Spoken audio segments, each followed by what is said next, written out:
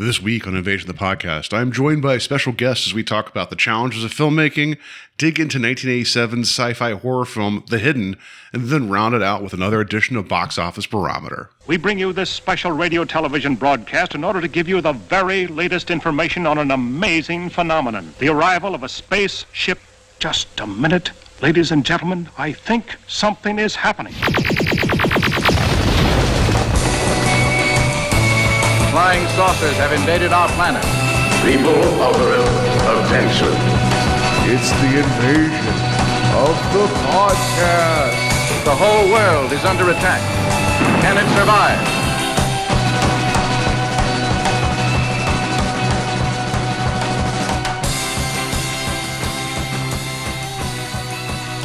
And welcome to Invasion of the Podcast, where we try to take over the world one listener at a time. My name is Paul, and I'm joined by a very special guest on the show, my friend Pat, who I've known for years and years and years.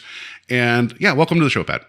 Thanks for having me. I've been looking forward to this. Yeah, like I just, I'm just like, hey, let's talk about a movie that you showed to me that while we both got extremely high and had a good time with, but now let's have a critical conversation. Allegedly. Sorry, drugs. What? No. So we did watch the movie though. We did watch the movie. We're gonna be talking about The Hidden from 1987 a little bit later. And for those of you that've seen the film, I think it's important to note that I sent you into this movie blind. We'll completely blind. It You'd wasn't never even that. No, heard of it. You showed me. And let's just jump into that part of it right now before we get to it. We were just like not getting high and watching YouTube. And there was one of those, like, this was earlier, Jesus Christ, years ago, where when people would take like film footage and then put like synth music over top of it, wasn't as common as it is now. Like that's a whole thing, all synthwave, right? I forget the name of the track that you played, and I was like, and it was the opening sequence to this film, and I was like, this is badass. Okay, yeah. That's how we came across it. And then you're like, you've not seen The Hidden, and that's what prompted it. So the two things is that. That was awesome, and then I've been constantly listening to I don't remember what the track was, but I remember the video. But that's ironically that's how I came across the movie. Was even earlier, you would get kind of those techno videos that would be at like a club or something, and it would have like anime over it, and so you would always do the thing where you'd be like, what the heck? Like, what the heck is the source material? Because I'm curious about it now. And fortunately, I had someone around that was like, "Oh, that's from this movie." Well, that was like the first time I saw the Flaming Lips when they did their song "Yoshimi Battles to Make Robots." They had footage in the background from Battle Royale, and I didn't know what Battle Royale was.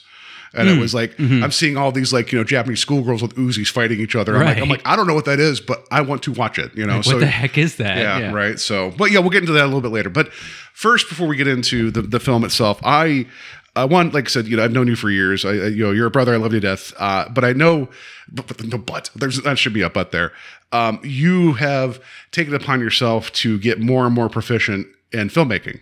And because I know, I hope so. Well, no, seriously, because when we first met, you were just like, I'm going to DIY the shit out of all of this. And you started figuring out how to make things that were approaching like how it would look professionally, but you were using, rollerblade wheels, bearings, pieces of wood, pipe, like I remember your Steadicam rig that you did that was awesome, like for what it was. Yeah, a lot of my experiments seem to be by the time I R&D making my own version of it, the technology becomes simplified and affordable enough that someone else can just selling it on Amazon. Yeah, but that wasn't what it was then, Yeah, very true. So I know that I'm sure it certainly gives you a bigger understanding of the principle of how it works as well, because you've there has to be a mechanical knowledge of that. Your own version of it. Yeah, because if you understand how it works physically, then there has to be a portal in terms of like your thinking of like how to operate it. And that's that could be a whole nother topic, and I'm sure we'll get into some of that with talking about The Hidden.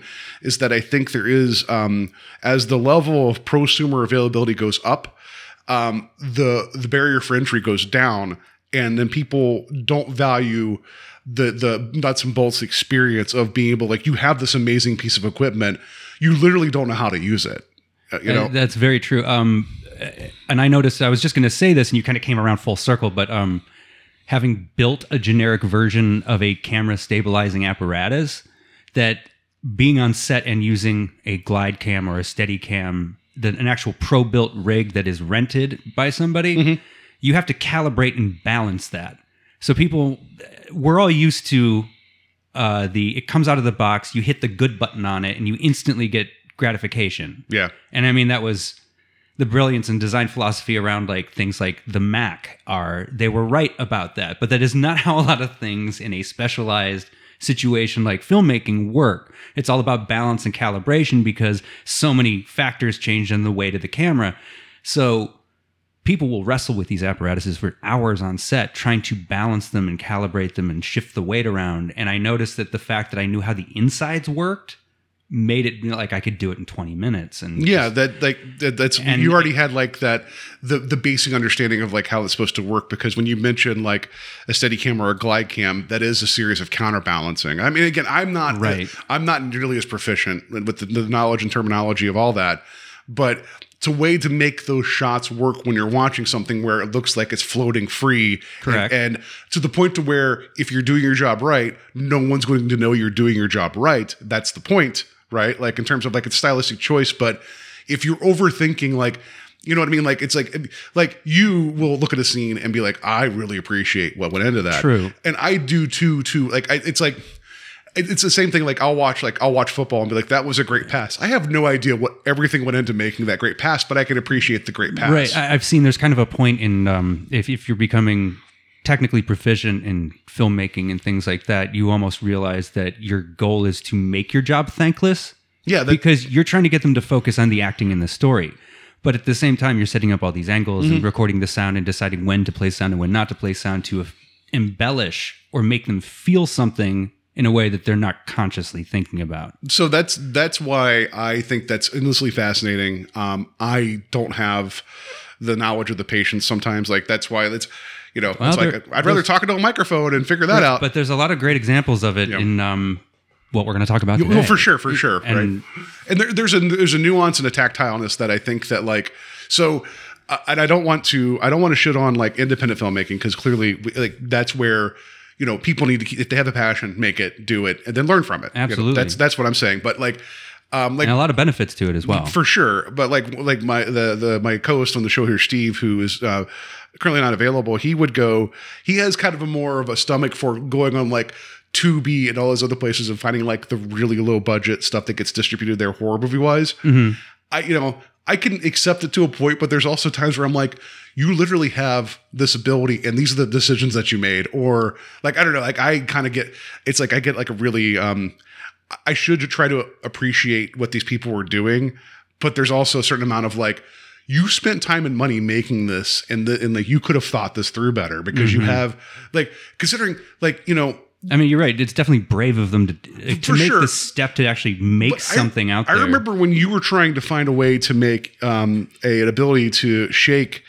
was it a lens to make it come out looking more like film grain in front of a digital camera. This was like years and years ago. You were trying to do like, it was like a little box that you had that was vibrating at a certain level to shake to shake the image coming in a little bit. What you're talking about to the people out there that are into the indie filmmaking was called DOF adapter, where we were adapting larger lenses to smaller cameras. So what you were basically doing was using a small video camera to videotape a projected image from a better lens that was projected on a glass element that had like a ground texture on it. Yeah, it's just that you were trying to get like almost like being on the opposite side of a movie screen where you could watch the movie backwards on the back. Yeah. So that's what I was videotaping, and to get rid of the texture on the glass, I was trying to get a way to make it vibrate. Yeah. So but the fact that you were doing that because you wanted something to look filmic and you wanted to look more so here on the show, like we've been doing this. I was trying to hit the point where people would see it and go, "That's a real movie." Yeah, the exactly. layperson would that's a psychological point in the layperson's brain that goes, "That's a home video. That's a real movie." Yeah. What do you have to do in order to get the average person to go just as instantly say, because there's a certain amount of that is a real storytelling movie, instant credibility. Like there's a certain level of professionalism there, and like and it also goes along with we're talking make your job thankless. Yes, they stop thinking about it. Well, so here on the show we've been doing a deep dive into Carpenter, and we're about to be done with that. But when we go back he's a great person to use for that. Yeah, but like in terms of like he understood when he got the budget to do Assault on Precinct 13, he made it a point to put a strong emphasis on the cameras being used there in the film stock. I cannot remember what it was, but you watch that movie, but it's like it looks like a big budget like release, even though it's not. And he knew that like I understand that I only have like, so much to do because especially was the film after that. The film before that was Dark Star. Like, and you can, that's a student film through and through. I always thought those were. No, Dark Star was first. Interesting. Yeah. And then Assault on Precinct 13, which I had never seen until. No, that's what I thought. Yeah, I thought yeah. Dark Star was first and then it was Assault on Precinct. Yeah, you're correct. Yeah.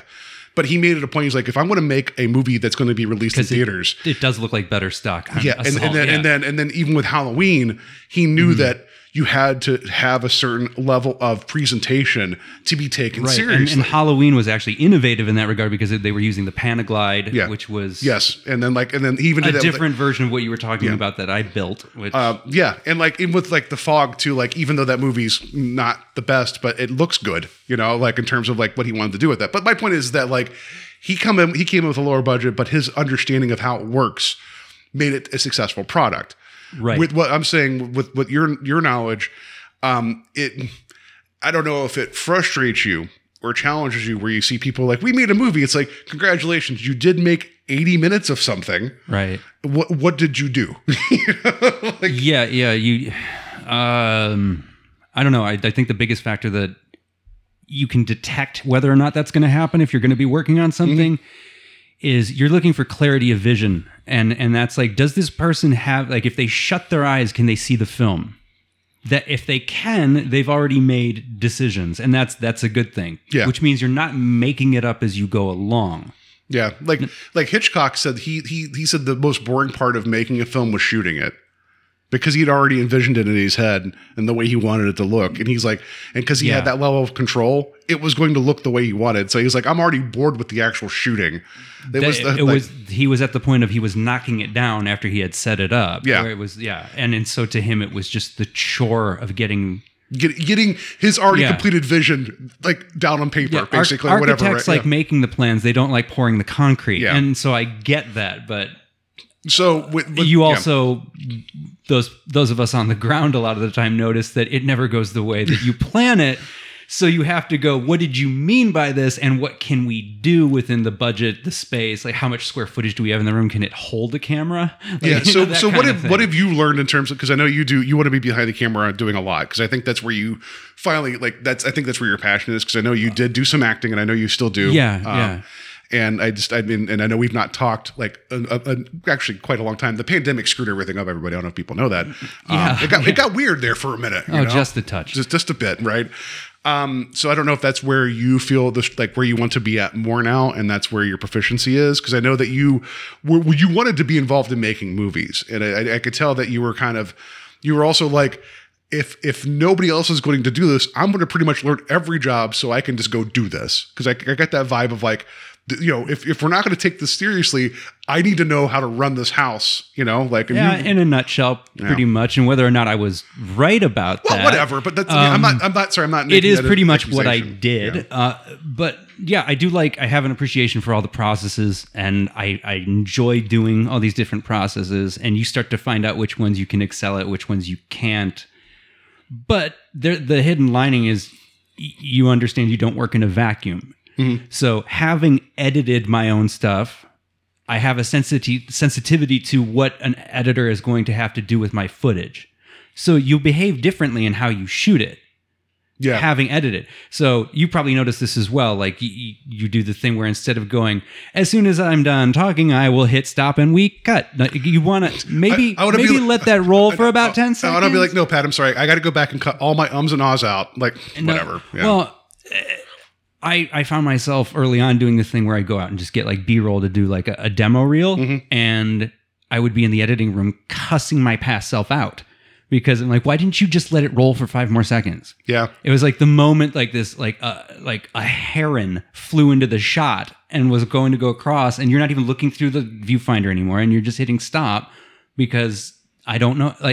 So you end up going, wow, someone else is in the editing room cussing me out because I'm not giving them wiggle room or options. And then conversely, as a camera person, I cannot count the amount of times I've just turned the monitor around so that an actor can see where their frame ends. Yeah.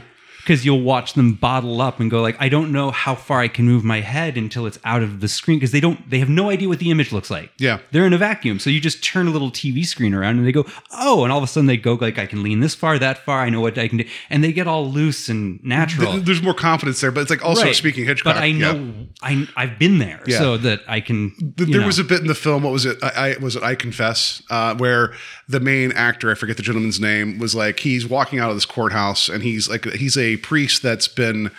He is aware that someone confessed to him a murder, but since it was confessed, under Catholic stuff, he can't be compelled to break his vow, right? Oh, but okay. there's a bit where he's walking out of this thing where he looks up. I think it was that where he says, he's like, why would I look up? And because Hitchcock's like, because you're looking up. He's like, but I think it'd be better if I do this. He's like, I'm the one, like, I know what this looks like. You need to look up. Or like, it was basically this argument of like, right. I know how this is framed, don't do it. And then there's another one, there was another comment from another film where someone's like, yeah, but like, what if I do this? He's like, your head will be chopped off. Like he keeps telling them like, I know what's best. Listen to me. You need to understand, Right. So I think that's what you're talking about. But then there's always a halfway point where if you're directing someone and it's just really the nuts and bolts, like I just need a shot where you come out the door and look up. And there's days where you just want to like shake people and go, just walk through the door and look up and look mildly sad. Yeah. Why do I don't care. Just like you don't even know how it's going to edit in. Yeah. But the moment you start to step in their shoes and go like, all right, I'm going to give them a reason to be sad, it opens up this ball of wax where you go, you know what? They had a point. Yeah. Well, Like, there's the give and take. I think it's so many things in being creative or working or inventing anything are not binary. It's like that great line that I think Seth Rogen's character in that movie had where he's talking to Steve Jobs, where he's like playing Wozniak. And he's like, it's not binary, Steve. You can be a great man and also not be a dick. And it's the whole thing of like, you can quickly get the actor to do what you want, but you can also make them feel not like a marionette. Yeah. No. And be nice. And then also you're going to be like, wow, they came up with all this creative stuff because I gave them 2 seconds of my time. No, what you meant to say is, I created this. They're my marionette. No, I'm kidding. No. So what if now that you've been doing this for quite a while, maybe we should like talk about what do I do? Well, I mean, I didn't like you. I know you have a number of things you've worked on. I didn't know how specific you wanted to get into. Oh, sure. Oppenheimer just recently. No. I wish. It's the asylum version of Oppenheimer called Bomb Man. Chris, call me. Yeah, no. As of late, there's 3 main things I've been doing. I've been freelancing camera department, so I'm assistant camera cinematographer, focus puller. I've worked for Full Moon recently. Mm-hmm. I was sort of one of the assistant cameras, but I ended up kind of just to give you the real scoop, reality. I was pretty much just like setting up and calibrating rigs because they move so quickly.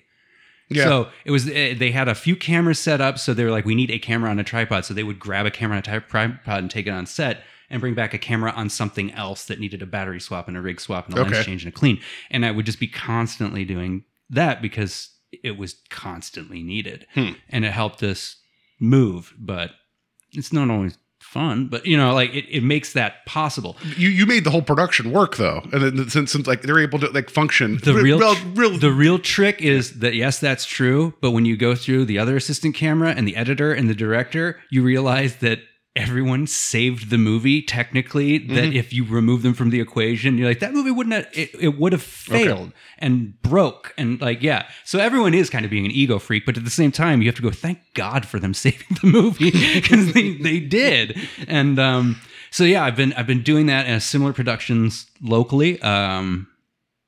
Been working on forming a production company with some people. That's kind of on the down low. We'll keep you posted on that. Yeah. I've also been working when you form that production company, is there going to be some type of Bitcoin part buy-in? No. No. All right. Sorry, everybody. No. Everybody buy Patcoin. Yeah. Thank you for delegitimizing what I'm about to start and making it sound like a con before we even step out the door. But no, it's the Ed Wood coin. No, but yeah, no, Paul, you're right. Watch out for stuff like that. I've been working with Cleveland not-for-profit for, 2016, I know 6, you've 7 been years. doing a lot of teaching too. I know there's every so with often, it is now it started out called the Lakewood Young Filmmakers Academy. It was based in Lakewood, Ohio, outside of Cleveland. We switched it to Young Filmmakers Academy because you don't have to be from Lakewood to take it, as long as you can get there. It's a program that is pretty much middle school age through high school. So up to when the kids get hooked, they stay until they're like a senior in high school, and then a lot of them, poor kids, go off to film school because we've ruined them for the real world. Try to make it a bit easier and go like, this is what to look out for, and well, good, because be practical, be safe, that kind of thing. And we create a safe environment where it's basically a bunch of guys and girls that we said like, what was the constant difficulty in finding out information, learning things, and what didn't we have access to? So that's what the organization tries to cover. Okay. And they do make exceptions on age. So we have had some like second and third graders in there that were just very precocious and knowledgeable, and it was just silly to keep them out of the program. So just some really bright kids. A lot of them become award-winning filmmakers. We've had some kids that have gotten scholarships to NYU. Oh, wow. Okay. Yeah, there's a girl that, I mean, it's kind of ironic when you hear that a student you had that you helped them make their short film that got them into NYU, which was the same program as like Spike Lee and Scorsese took. It's the exact program, and you're like, can you tell them to like let me in? And then you grab them and say, if I do not hear my name in an acceptance speech, I will shake you. But no, like you're kind of like at the same time, you're like, wow, what I did worked. And that's what I was setting out to do was kind of make it so that you could arrive at film school with a proficiency that you didn't feel completely lost. Yeah. And sort of make it that you were further along than I was when I was in that position. So it's a really great program. Okay, good. And then please give me that information. I'll put it in. Absolutely. I'll give you the website. And if you have any questions, contact them, because oftentimes, like I said, if there's distance and things like that, even if cost is an issue, there's so many scholarships available to take the program that if money's an issue, if distance is an issue, hit them up. If this is perfect for your kid, if they're into writing, acting, directing, if they're talking about tech stuff that goes over your head, then you're not alone. And I wish I had something like this as a kid. That would have brought a lot better focus. Teachers that are I can't believe I almost said that. All the teachers have worked in the industry. They have a degree in what they do, and they've worked in the industry. And that's kind of the hurdle I had to get through to get the job there. But and why they hired me. But yeah, they've realistically worked in the industry, and they will tell you what's up. And all of those instructors have at one point or another behind the scenes said, man, I wish this was around in 1970 whatever when I was doing it, et cetera, et cetera.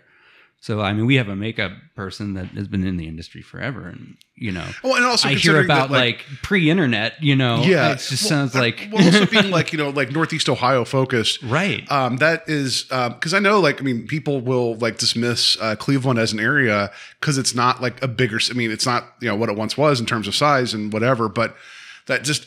You don't have to go to a coast to get education. I think that's important, right?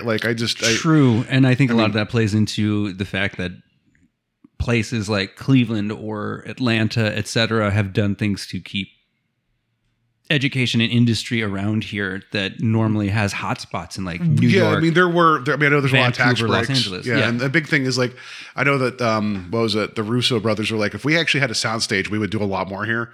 Yeah, and then that didn't happen. You're trying to, but it's it's difficult, and because there's the few times where it would come in handy, but then the rest of the time you have something collecting dust because it's not constant. No, I just it's fair, but I think that's a wonderful resource. We'll get the website up when I post the episode. I know that my footprint is much significantly smaller than their footprint, but anytime to shine a light on something that I wish I had, because for me, I realize that as long as I've known you, I know that I'm a very frustrating person in the sense that I'll have ideas, but I can't execute. And like I almost feel like I was born to be almost like a story editor versus like a story writer or something in the sense of like where I have this compass in my head of like where something rings true or not, you know, in terms of what I think our story beats, but I can't always write them out myself. I don't, you know, it just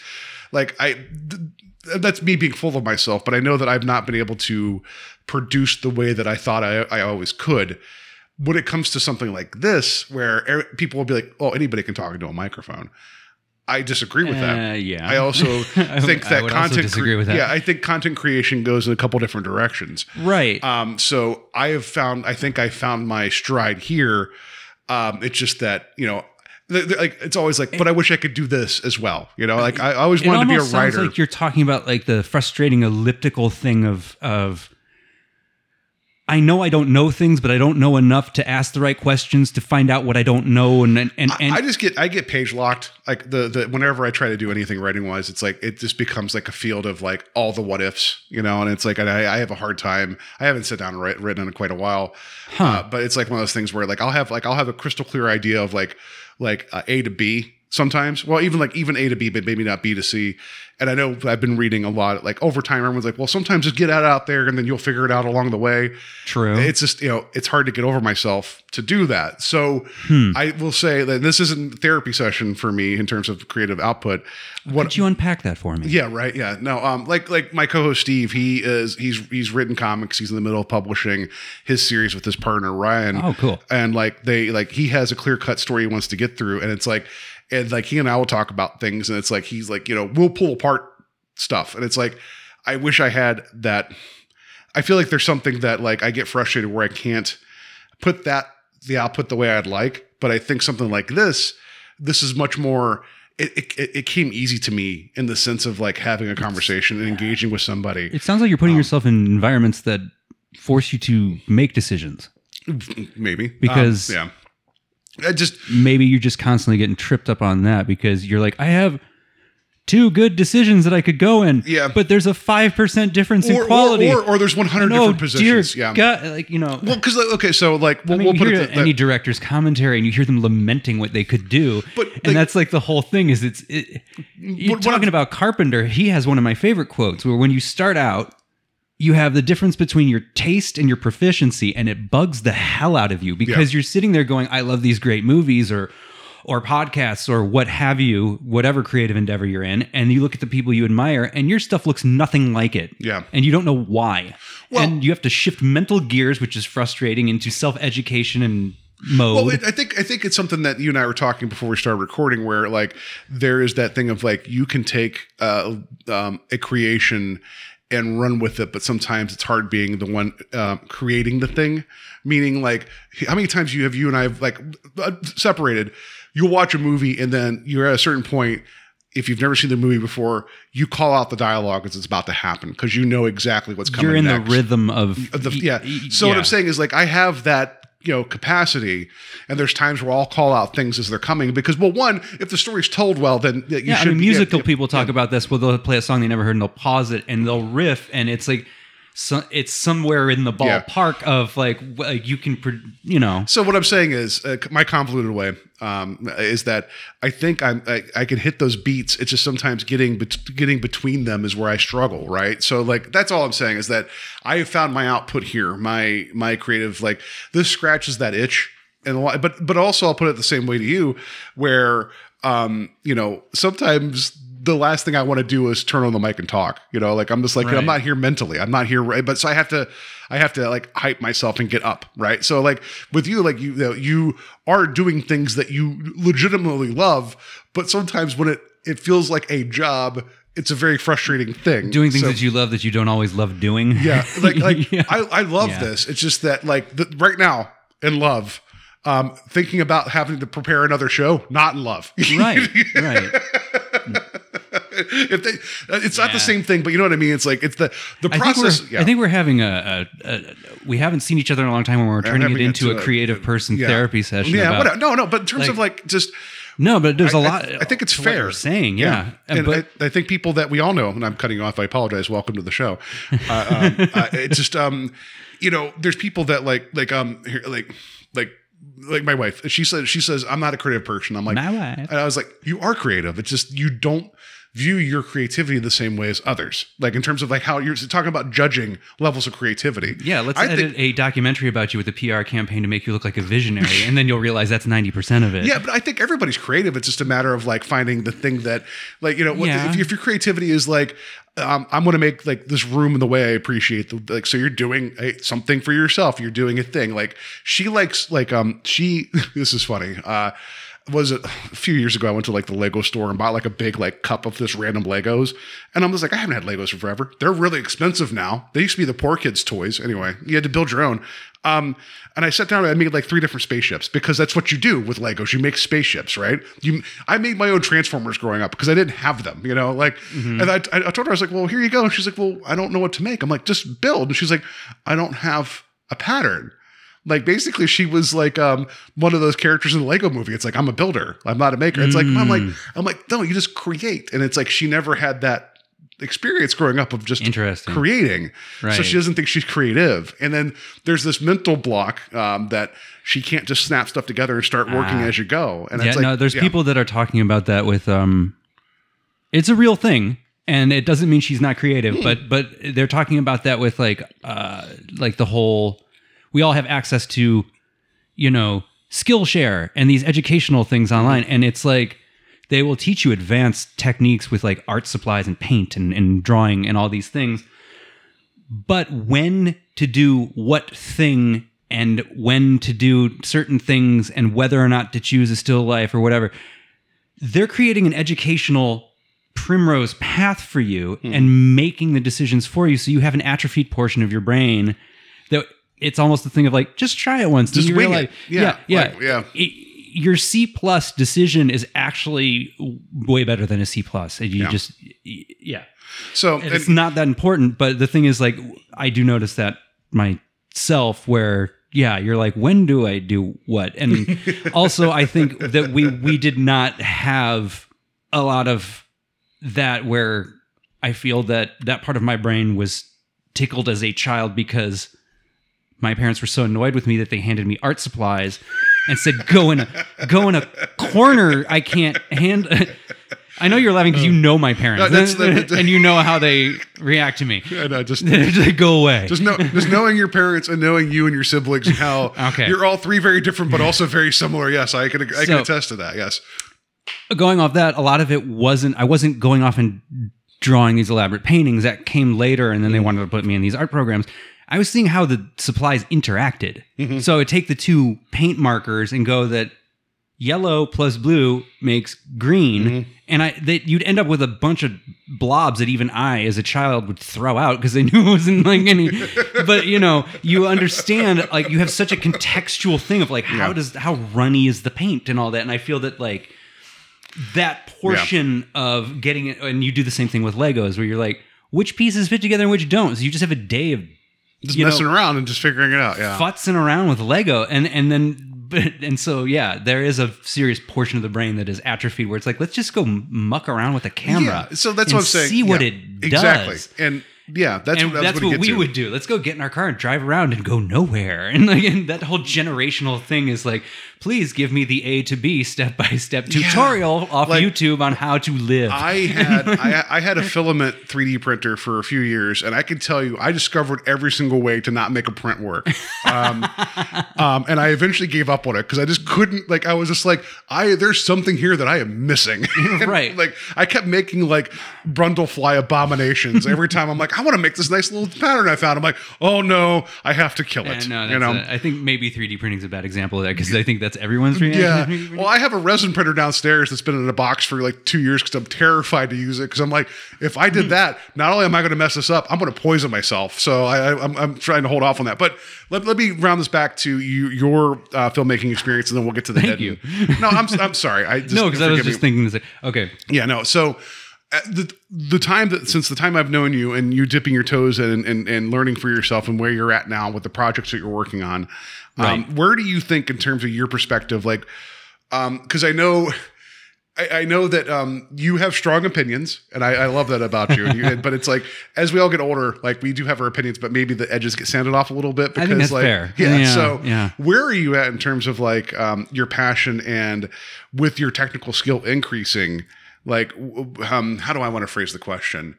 And since you've been working professionally, what has been the thing that has surprised you the most, and also the thing that this far along that you think you'd have a better handle on? You know, I think those are two different questions, I know, but what has surprised me the most? Oh, that's a tough one. Well, that's fair. Like, I mean, maybe that might be more recently, is how much, and I know part of it's COVID, I know part of it's technology, and I know this has been a constant influx situation, but how the delivery of, I think, entertainment gets to us has changed so much. Oh, my goodness. And yeah. and this is from someone that hasn't dealt with it a lot, but at least, like I said earlier, kind of had an understanding from a distance of like, I have to eventually like cross paths with, if I make something, it has to get to a distributor and get to a theater and get to an online streaming service. But the business behind that of like how you raise money and who gets money and all that has I am completely lost, right? At this point in time, completely lost, like, as to how that's changed. So, well, yeah. So I feel like I have a grasp of it maybe 15 years ago. Well, there was the project, and now it's just, what is the update into how do you make sure you don't cheat people? Is kind of me being a Midwesterner from Ohio. I don't want to go on like, I made a ton of movie and there's a trail of angry people that were shorted, and it's like, unfortunately, there's some truth behind that where it's like, well, that's just the business, and it's like, well, you're a sociopathic narcissist because you could have told them that in advance. And you know. Well, so there was the project that you worked on years ago. At one time, it was called, Cleveland, I Love You? And I don't know if it changed. There was a different name for it to begin with, right? And then it was like I Heart Cleveland or something. The original one was similar to the series of films like, that with New York, I Love You, and then very quickly two things happened where it was too similar to that previous title. At the same time that kind of the identity of it had shifted, where, you know, there's the old adage, you make a movie 3 times, you write it once, you shoot it once, and you edit it once. And it completely transforms every time you do that, because you realize, like, we can't shoot what's in the script because, although it's great, it's just not...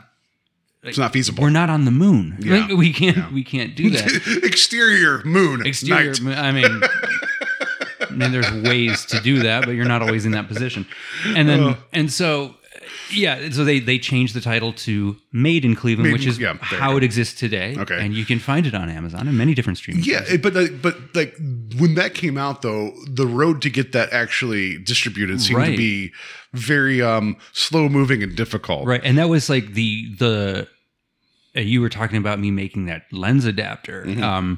This is the point at which DSLR HD video cameras were small and affordable and produced an image that, with the right lensing, was narrative filmic, I guess you could say, for the first time. So the color looked good enough, the character of it, and the style of it, it didn't look like a cheap video anymore. Okay. Yes. Didn't look like the news. Didn't look like a soap opera. It just, like, those things are like, that's not a real movie. Like, and those of you out there that don't know the tech nuts and bolts of why, doesn't matter. You just know it doesn't look like a real movie. Yeah. So for the first time, for those of you that do know that, this was about when like the Canon 7D was coming on the scene. So it was a very early DSLR camera that was, I don't know, I want to say it was about $800 when it first came out. Okay.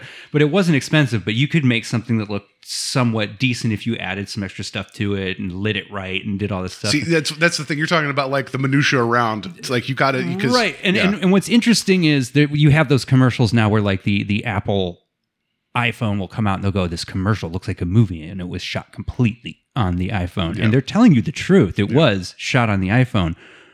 But what lights are they using? Yeah. What's the knowledge going on behind the phone to make it work? Yeah. What $9,000 gimbal is it strapped to move it? I mean, Which snow machine did you rent to make the house covered in snow?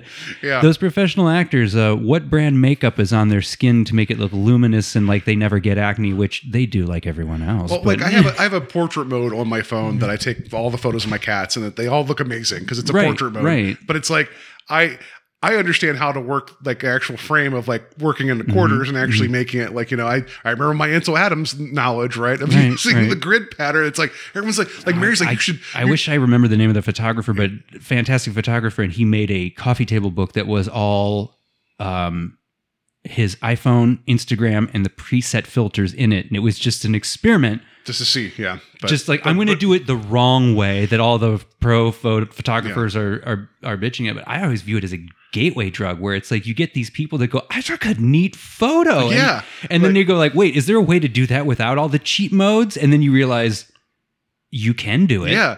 So and like, it actually looks better, and you're good enough to do it.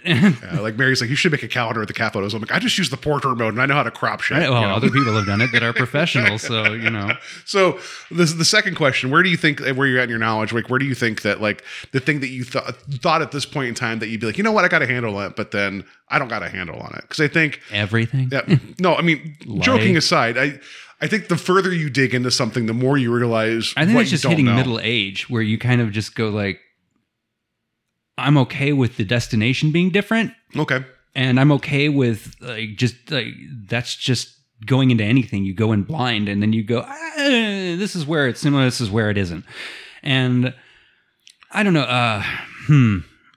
I also think that you can have some hindsight and realize like I got real lucky there with how this turned out without me knowing what I know now. Like I'm sure there's probably times where you're like, you know what, that could have been absolutely worse, knowing how much I just kind of assumed that I knew what I was doing. Like I just, maybe I'm saying that out of turn, but like, Oh no, You know. there's. I think you kind of hit a point where you realize you're doing that in the now. yeah. And I always use Star Wars as an example, and I don't know how much of this is apocryphal, but I know I've done it, and it's like I've gone into interviews for cinematography jobs and been, I know how to do that. I can do that. And I'm taking notes as I'm doing it, going like, look up how to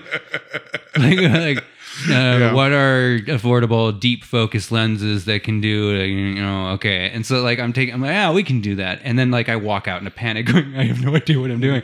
And I have to go look that up. And that's sort of, I guess, when they finally got the money for Star Wars, they're like, is this going to look real? It's not going to look like the way ships on strings look in all these sci-fi movies. And they walked out going, oh yeah, we have all these tech wizards that know, like they're reinventing the wheel. And then they walked out with the check and went, we really have to figure out how to go do this. And that's that's that's fair. sort of how this, there's other people's money behind it. You have a deadline and you have an artistic thing that, whether it's something like Star Wars or whether it's an indie film in your backyard, it's literally never been done before. Yeah. You're doing something that's never been done before. So you have to just like, it's Fair like enough. a train's been built, it's running, and you're building the track in front of it as it's coming at you. Oh, you mean like the Texas Chainsaw Massacre as they're like moving, like when they kept moving their steady cam, they kept moving the track as they're shooting the shots. I've never heard that. No, because they only had so many segments, so they kept running in front to move the That's camera the around. perfect analogy for Yeah. filmmaking Yeah. and how you have to problem solve. Yeah. 'cause So, okay, one What last do we question. do? Yeah. We've been talking for 40 minutes here already, so thank you for your time. And everybody, welcome to the show. We know we go on forever here. Maybe just make this bonus material? No, this is the beginning of the show. Oh, cool. It's real. It's real talk. I forgot my question. You shook me out of it. Let's No. rewind. No. No, you had you were talking about Oh no, about the analogy. Like we're talking about like what you don't know, and then yeah. And then you mentioned Star Wars. So yeah, that's the question I was going to ask you. Do you, which I know you've worked in various levels of budget from nothing to next to nothing. Forgive me. You mentioned a full moon, so all right. So we've gotten the hard sell from people trying, like we would go to like the Wasteland convention here in Cleveland. We've gotten the hard sell to be like, you should come up for the streaming service. So I'm like, I'm good. I don't need access to all the Puppet Master films all the time. But anyway, so do you think that you work? Maybe not better, but you have to work harder with when you have guardrails, like saying like you can't do this, like in terms of like when you just mentioned about like writing a film, shooting a film, and editing a film. They change because of what's envisioned and what comes out are different. Maybe not, good, bad, otherwise. Do you think that you work better when you have a certain limitation, because then you have to have what you have and make what you have work? In certain instances, yes. In certain instances, no. If you're talking about it from the direction of this is the budget, this is the budget, this is the budget, I think it's a good thing. Yeah. I think when you have a deadline, it's a good thing, because it does the thing where it is forcing your brain to flex the muscle of make the decision. As much as I hate deadlines are important. No, I agree. If you don't set deadlines, things don't happen. No. Trust me. I know. Right. Talking about my inability to produce in certain ways, having accountability. That's exactly what you're talking about. Yeah. But yeah. In other ways, such as if you're talking creatively or I just said the budget is the budget. But if the whole thing is you need a shot of a starship that's a model going across the screen in your film, and someone's going, there's no way that can be done, and someone goes, there's a way we can do it with the budget, I think that's kind of a moot point, because you're constantly going to be pushing that envelope, whether your budget's $2 million or you're trying to make it look like you have more than you have constantly. And that's the whole thing, is that if you see a movie that's a huge budget, those people making it are trying to make it look like it costs twice that much. I mean, didn't Tarantino purposely he knew he couldn't shoot the actual robbery in Reservoir Dogs? He was like, we're not going to show it. We're just going to cut around it. That's our story. We're going to show the aftermath because I don't have the money to actually show the bank robbery. I don't know. I get the strong sense of no, because from him, it would be the thing of I'm not trying to remake City on Fire. It's an inspiration for this. Okay. But the movie I'm trying to make, that's not the interesting part. So why show it? It would just feel like that makes sense. It would feel like a pause in because it's character. And well, but then he went ahead in The Hateful Eight and was like, you know what? I'm going to show everything eventually anyway. With the Dahmergu gang or whatever, hiding underneath it. Yeah, but I get that he was making a point, but it's he could have easily not had that. But it's sorry, true. I'm getting way far afield. I apologize to everybody. Welcome to the show. But yeah. Okay.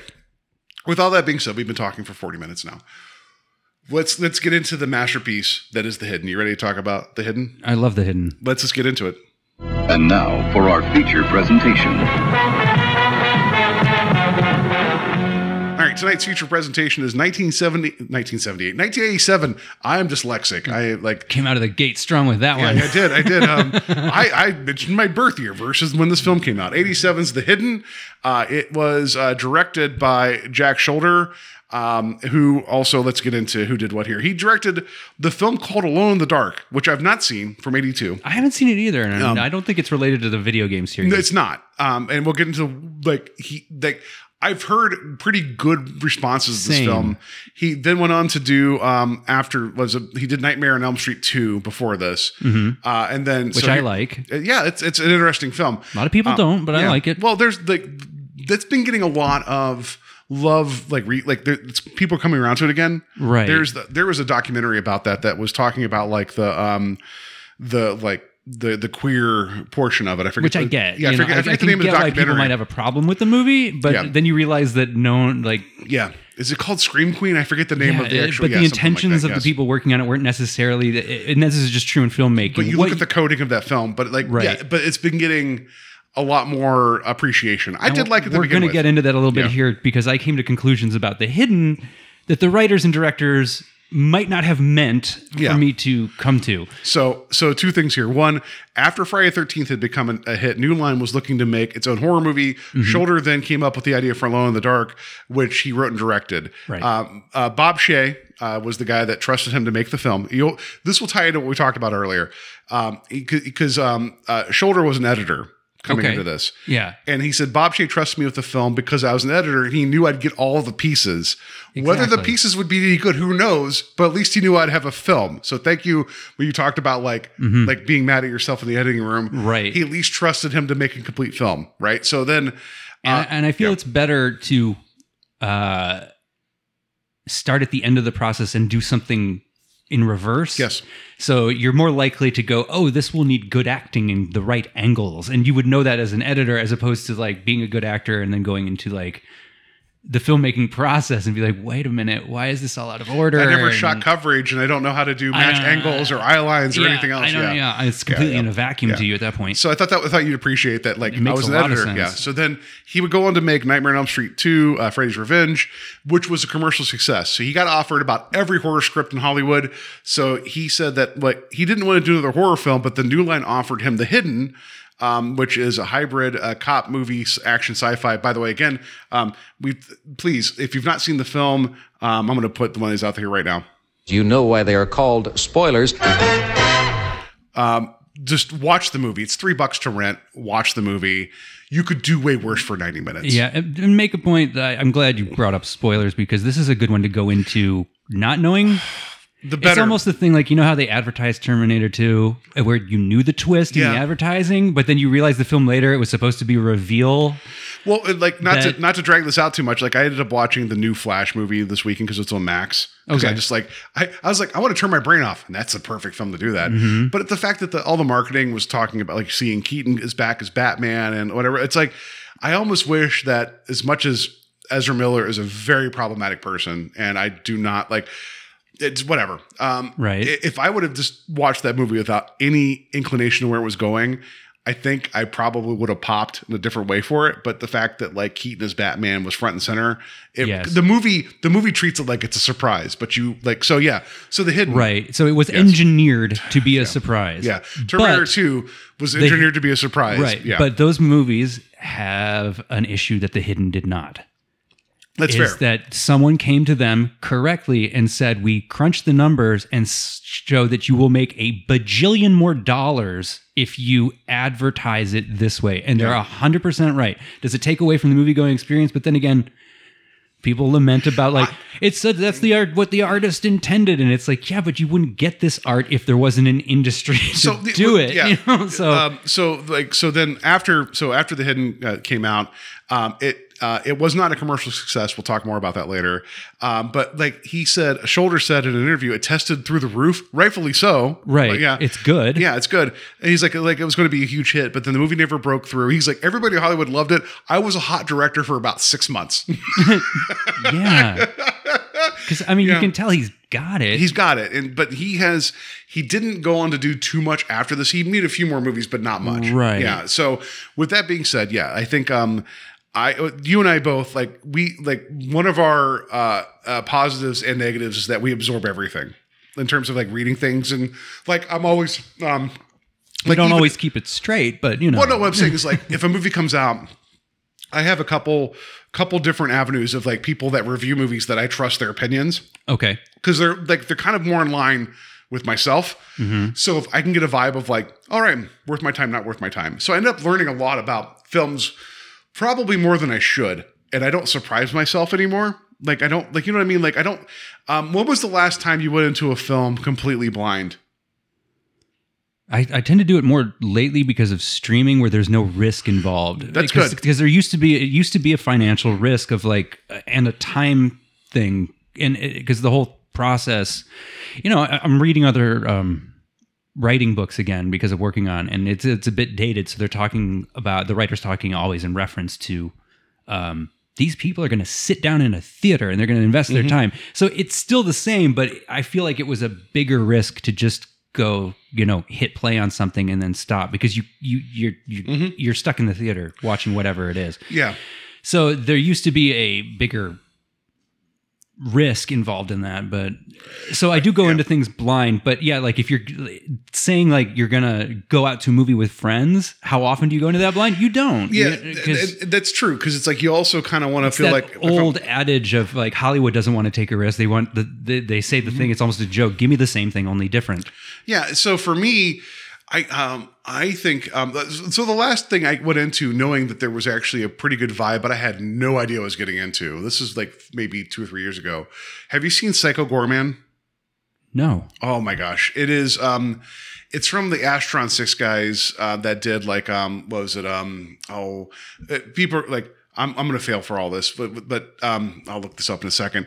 But imagine kind of like a kids movie from the 80s that has like over the top like villains from like a Power Rangers type of setup. Right. But the whole thing is that it would have a toy line tie-in. Yeah. It would, but this is a hard R movie. Okay. But it has the same type of like mentality where there's these brother and sister that they're like younger, but they like, you know, the sister is kind of like bully the older brother's a little like, you know, mealy, like, you know, like, you know, oh, whatever. Like he gets bullied by the sister, but they end up uncovering this amulet in this backyard that like is basically connected to like this this alien being that was like a destroyer of worlds, but he's punished and sent to Earth.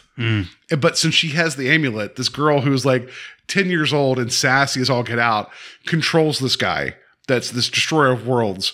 Interesting. And it is a lot of goddamn fun because like it takes the piss out of this where like he talks about his big backstory and she's like, I don't care. That's not important. And then she like they end up coming up with the name. She's like, you know what's a cool name for you? Psycho Gorman. I don't like that name. I don't care. I have the amulet. Right. Like, I cannot believe you've not seen this film because it's right up your alley. But I'm saying like But you went into it blind? Relatively speaking, that I knew that I had friends that liked the output from Astron 6 and the things they've done. Because they did, I'm going to look this up right now. I forget the name. There's a film called Manborg that they put out that was very low budget on purpose. But they're like a Canadian outfit that have done things like, they did the Kickstarter thing with like The Void in 2016. Oh, that was cool. Yeah. It was cool, not great.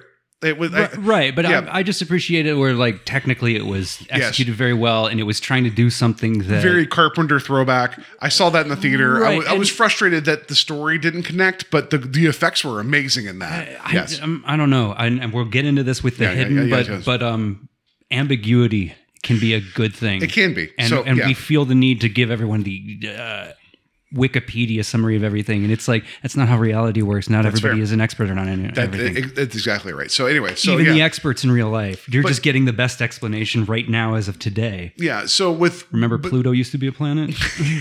It still is. Justice for Pluto. Yeah, sure it is. No, what I'm saying, like for me, going in something like completely flat-footed is rare, and so with Mary, my wife, she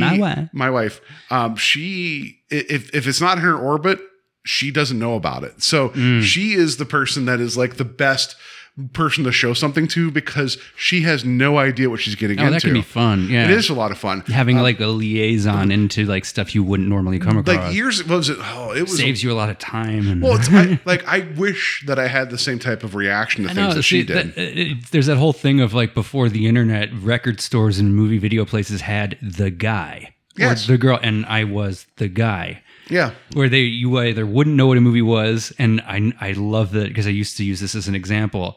You just did a show on The Wraith. You know how many times people didn't know what that was and came to me and were like, okay, so there's cars and there's Charlie Sheen. I'm like, The Wraith, it's over there. Yeah. Well, like you and I both worked with a video store, different ones, but I remember it was one of those times it was about to close. It was like people walked in like, I want like a good movie. And I walked over and handed them Citizen Kane and they were mad at me. Like, all right, then you don't know what a good movie is because that is a guaranteed. And it's one of those things. I'm like, I know what they were asking for, and I'm like, I had no patience. That was the one you're also supposed to give either Citizen Kane or another like It's a Wonderful Life to people when they would complain about the cropping of the widescreen when people didn't understand. Like, no, that's the whole movie. Yeah, and then you just give them something pre-widescreen, and you go there. Yes. Citizen Kane. I also remember when I was working at Blockbuster, that was the first Twilight movie came out. We're supposed to do tie-ins. And one of the tie-ins I put was Harold and Maude.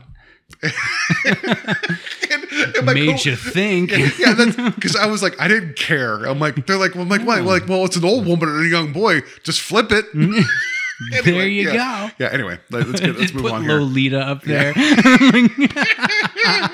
All right. So wrong. Continue on. Yes. Right, this was written by The Hidden was written by Bob Hunt. Actual name Jim Kauf. He ended up writing a number of different screenplays. Actually, was a successful screenplay writer. I want to point out that he wrote Stakeout, and I think he was given the credit for the characters for another Stakeout, whatever. Co-writer of Rush Hour. All right. Co-writer of National Treasure. And then he actually did a lot of producing. He's the executive producer of Con Air, all right, which, is one of the greatest goddamn movies ever made. Anyway, put the buddy in the box. Anyway. From what I understand, there's portions of The Hidden that are his that are untouched, and a lot of it is his dialogue because that's what everyone else liked about it. So that it's basically, I tried to do some research on this film, found out it's a little hard to do research on. It's hard. And then if you push hard enough, you will start finding things right before you have to record a podcast. No, I'm a bad person. I have the Blu-ray and there was commentary tracks I did not get to. Yeah, I know that there's the one line where, what was his name? I think it's Sanchez or something, where they're asking how far away the Ferrari is in the beginning chase, and they have the roadblock there, and he's like, it's not close, but I wouldn't go get coffee or nothing. And it was like, it's a cool line. And they're like, that's Jack. That's Jack's line. And that's why I thought the script was cool. Cause it's like, there's a ton of that. There's a little bit of that, like kind of like snark that works. Yeah, I guess the ambiguity of how, McLaughlin's doing the Obi-Wan Kenobi thing where he's not lying to Beck, but it's like what he's saying is true from a certain point of view. Where it's like, especially upon a rewatch, everything he's saying is true. Like, you haven't been able to keep up with him because he keeps changing his identity, and it's like, well, kind of. Yeah. So, okay. So we'll credit to the screenwriter, which again, that is something that I think that's not a lost art. It's not something that people can learn from. Again, this is not the greatest film ever made. However, there was a certain level of expecting. If you're going to produce a film for, like what was this? It was the budget at the time was allegedly $5 million, right? So you expect a pretty well-rounded script. All things considered, if you're going to wreck Ferraris for your movie, you should. All the cassette tapes gone anyway. So, Anyway, so we get into the cast here. Like, I don't have much, but Kyle MacLachlan, never heard of him. Kidding. No. I just want to point out that like we know him now. Like I follow him on social media. He's the most delightful man. Right. Like I love him. His wine company, Chased by Bear. He'll post videos of being him chased by a bear. Like he is a delight, and he has done so much to cultivate his image. And knowing that he was in college doing like theater work, or just shortly after graduating college, where whenever he got put in Dune, right? Like David Lynch was like, people are like, you should talk to him, and they got him in there. So Dune was his first actual film. He was an extra in The Changeling, got paid $10 for that. But so he goes from Dune. That was a box office failure. And then he would go on to do this. But then he would go on to do Blue Velvet the same year. Right. I guess for this, he wasn't cast until like a week or two before the production because there was a tough nut to crack casting it.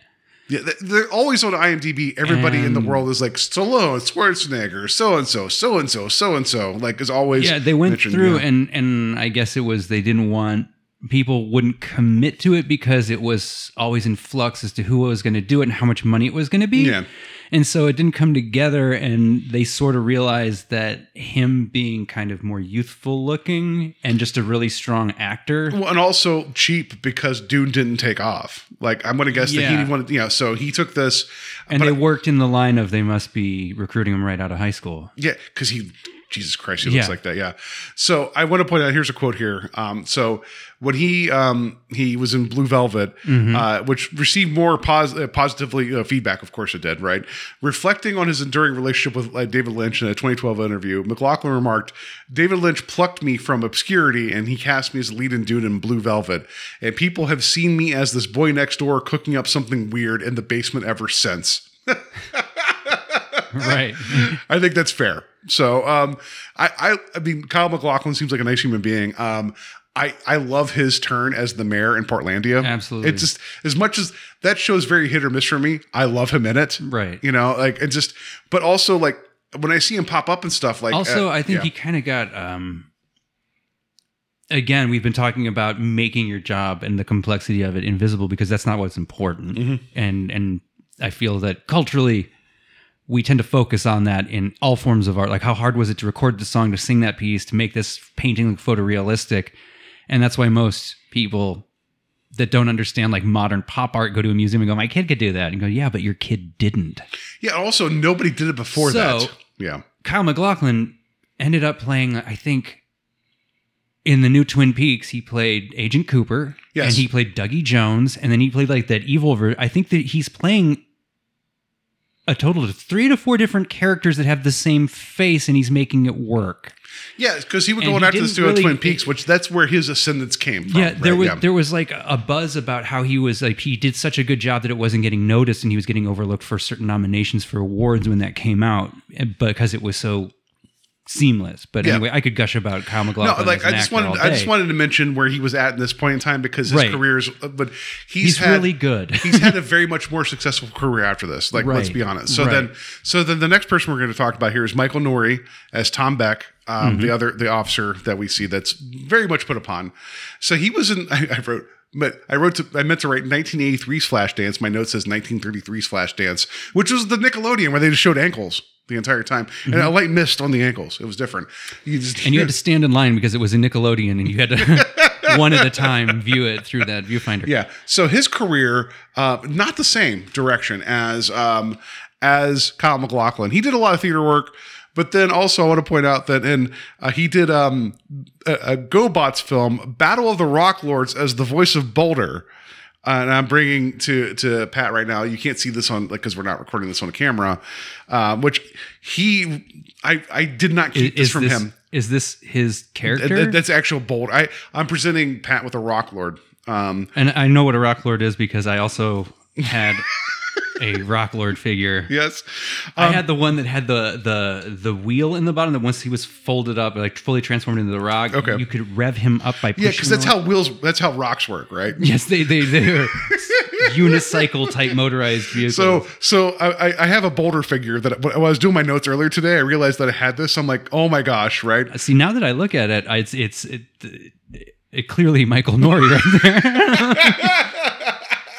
No, this is a joke from my other show, Strange Highways, because we're covering the 80s iteration of the Twilight Zone, and I referenced something about the year that GoBots Rock Lords came out, and my friend Richard, who was on my last episode of Invasion, we talked about Graveyard Shift. Nice. That's a fun movie. It's not Yes. great, but it's a fun movie. We talked about that in the short story. He gifted me a Rock Lord because he thought it was funny, and I didn't realize that there would be an actual connection from last episode because he gifted me Boulder, right. and then I looked There's up. nothing funny about Rock Lords or GoBots. Rock Lords and GoBots are very serious business to Yeah, me. right. Yeah. And we could actually dedicate a whole different episode to Yeah. the Transformers GoBots issue as to why I think the ultimate measuring stick of the quality of show is the ancillary human characters in each of those properties. But I will always be confused about Rock Lords, where it's like GoBots. I get you're Transformers. You turn into vehicles or whatever. Oh, Rock Lords. Like, what is you're a robot, and then your other form is a rock. Okay, so here's the problem with GoBots. GoBots invents the thing, and then you go like, almost, but no, it's cute, you tried. And then Transformers comes along and goes, here, let me show you how to do this. Yeah, no. But it's Yeah. like, it's always the same thing. Like there's an alien species that is a transforming robot that comes to planet Earth and accidentally thinks that machines are the dominant life forms, so that's why it mimics them. That is both of those shows. No, you're mentioning, what was it? The Hitchhiker's Guide to the Galaxy, where Ford Prefect. It's like the It's car. the same concept. No, Optimus Prime outright mentions that that's why they're cars in the cartoon. If you look at, like, I think there was the Toys That Made Us episode that talked about Transformers, how it was like a mesh of like 3 different like toy lines in Japan. This is How- important. You can hire a filmmaker to come on your show and talk about the hidden. We're talking about 80s toy No, what I'm lines. saying is like there are parallel tracks with that. But anyway, I thought you would Yeah. appreciate that Michael Nouri, Of course. was the voice of Boulder, who we have here in studio right now. Right. So. No, anything to do with Rock Lords or GoBots or toys. And also, I know you so much that you like when you I point it. fully appreciate this. When you put out, you're like, is that one of those rock Transformers? I'm like, you're stepping on the joke. When we took a break, I pointed across the room at it and was like, is that a Rock Lord? I meant to keep it in my pocket, but it was like really like just cramping my leg. I ruined today's episode. You did. Anyway, moving on. So then we go from Chris. The other people I mentioned of note: Chris Mulkey, who is Jack DeVries, who we see him in the beginning. Like he's one of those guys. He was also in the '84 film Runaway, which we've not talked about on the show, but Yes. I really want to because that movie's dumb. Is all get That's out. right. But He is in that. Yeah. but I love that movie. It's so stupid. I love it.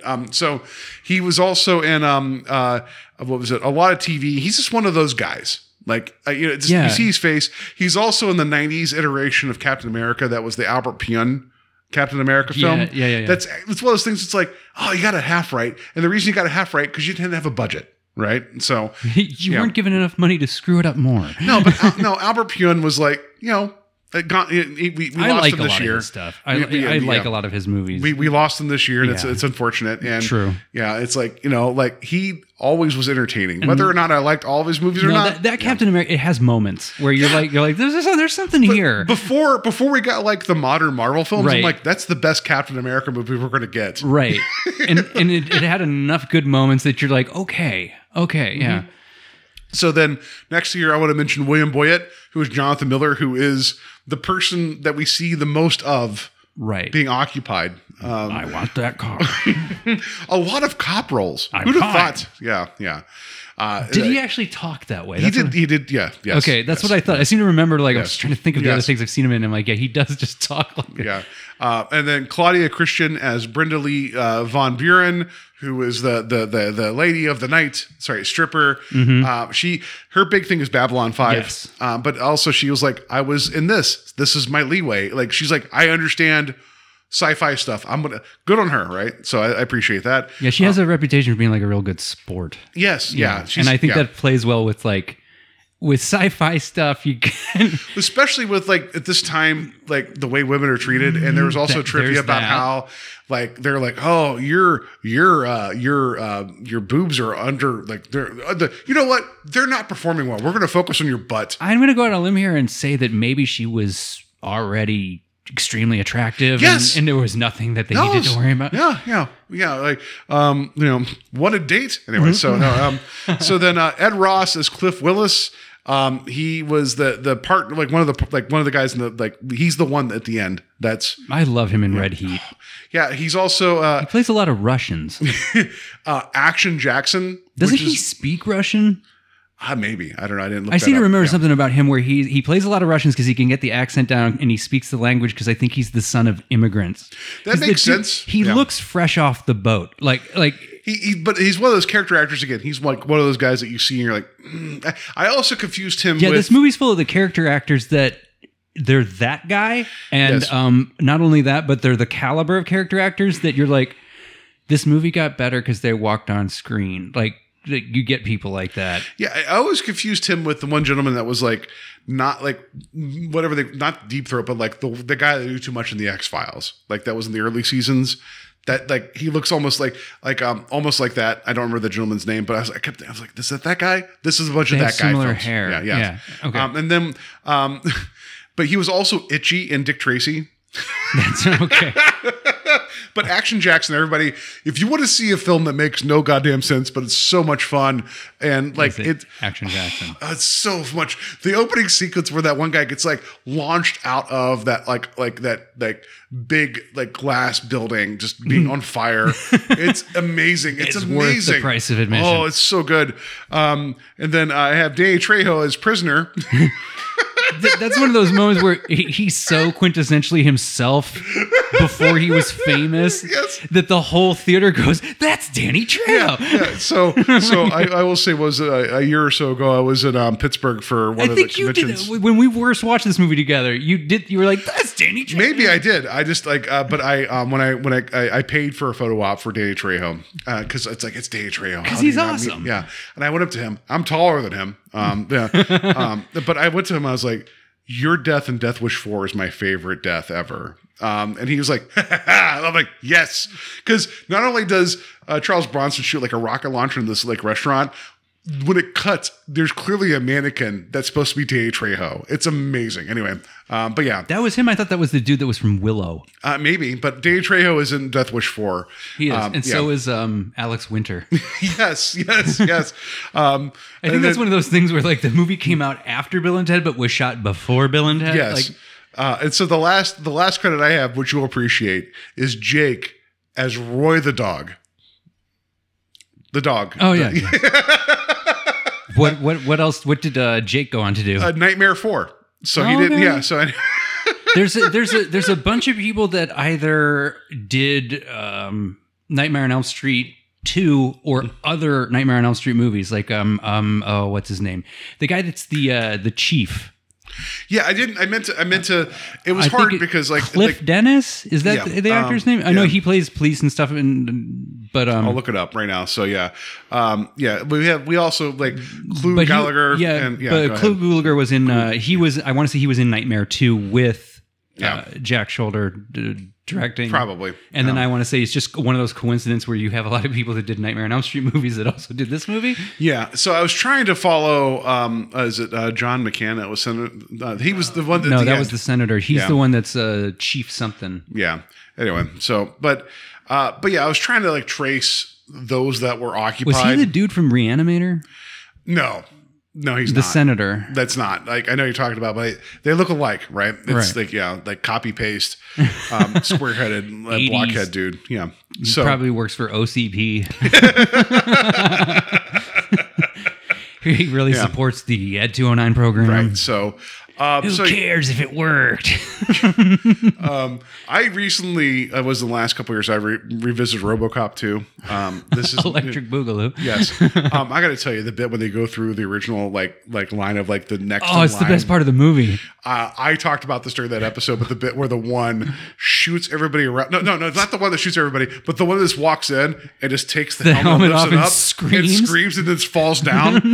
When I saw that as a kid, I couldn't stop laughing, and it is amazing. That's one of those moments as a kid where you either have your first inappropriate laugh at something where like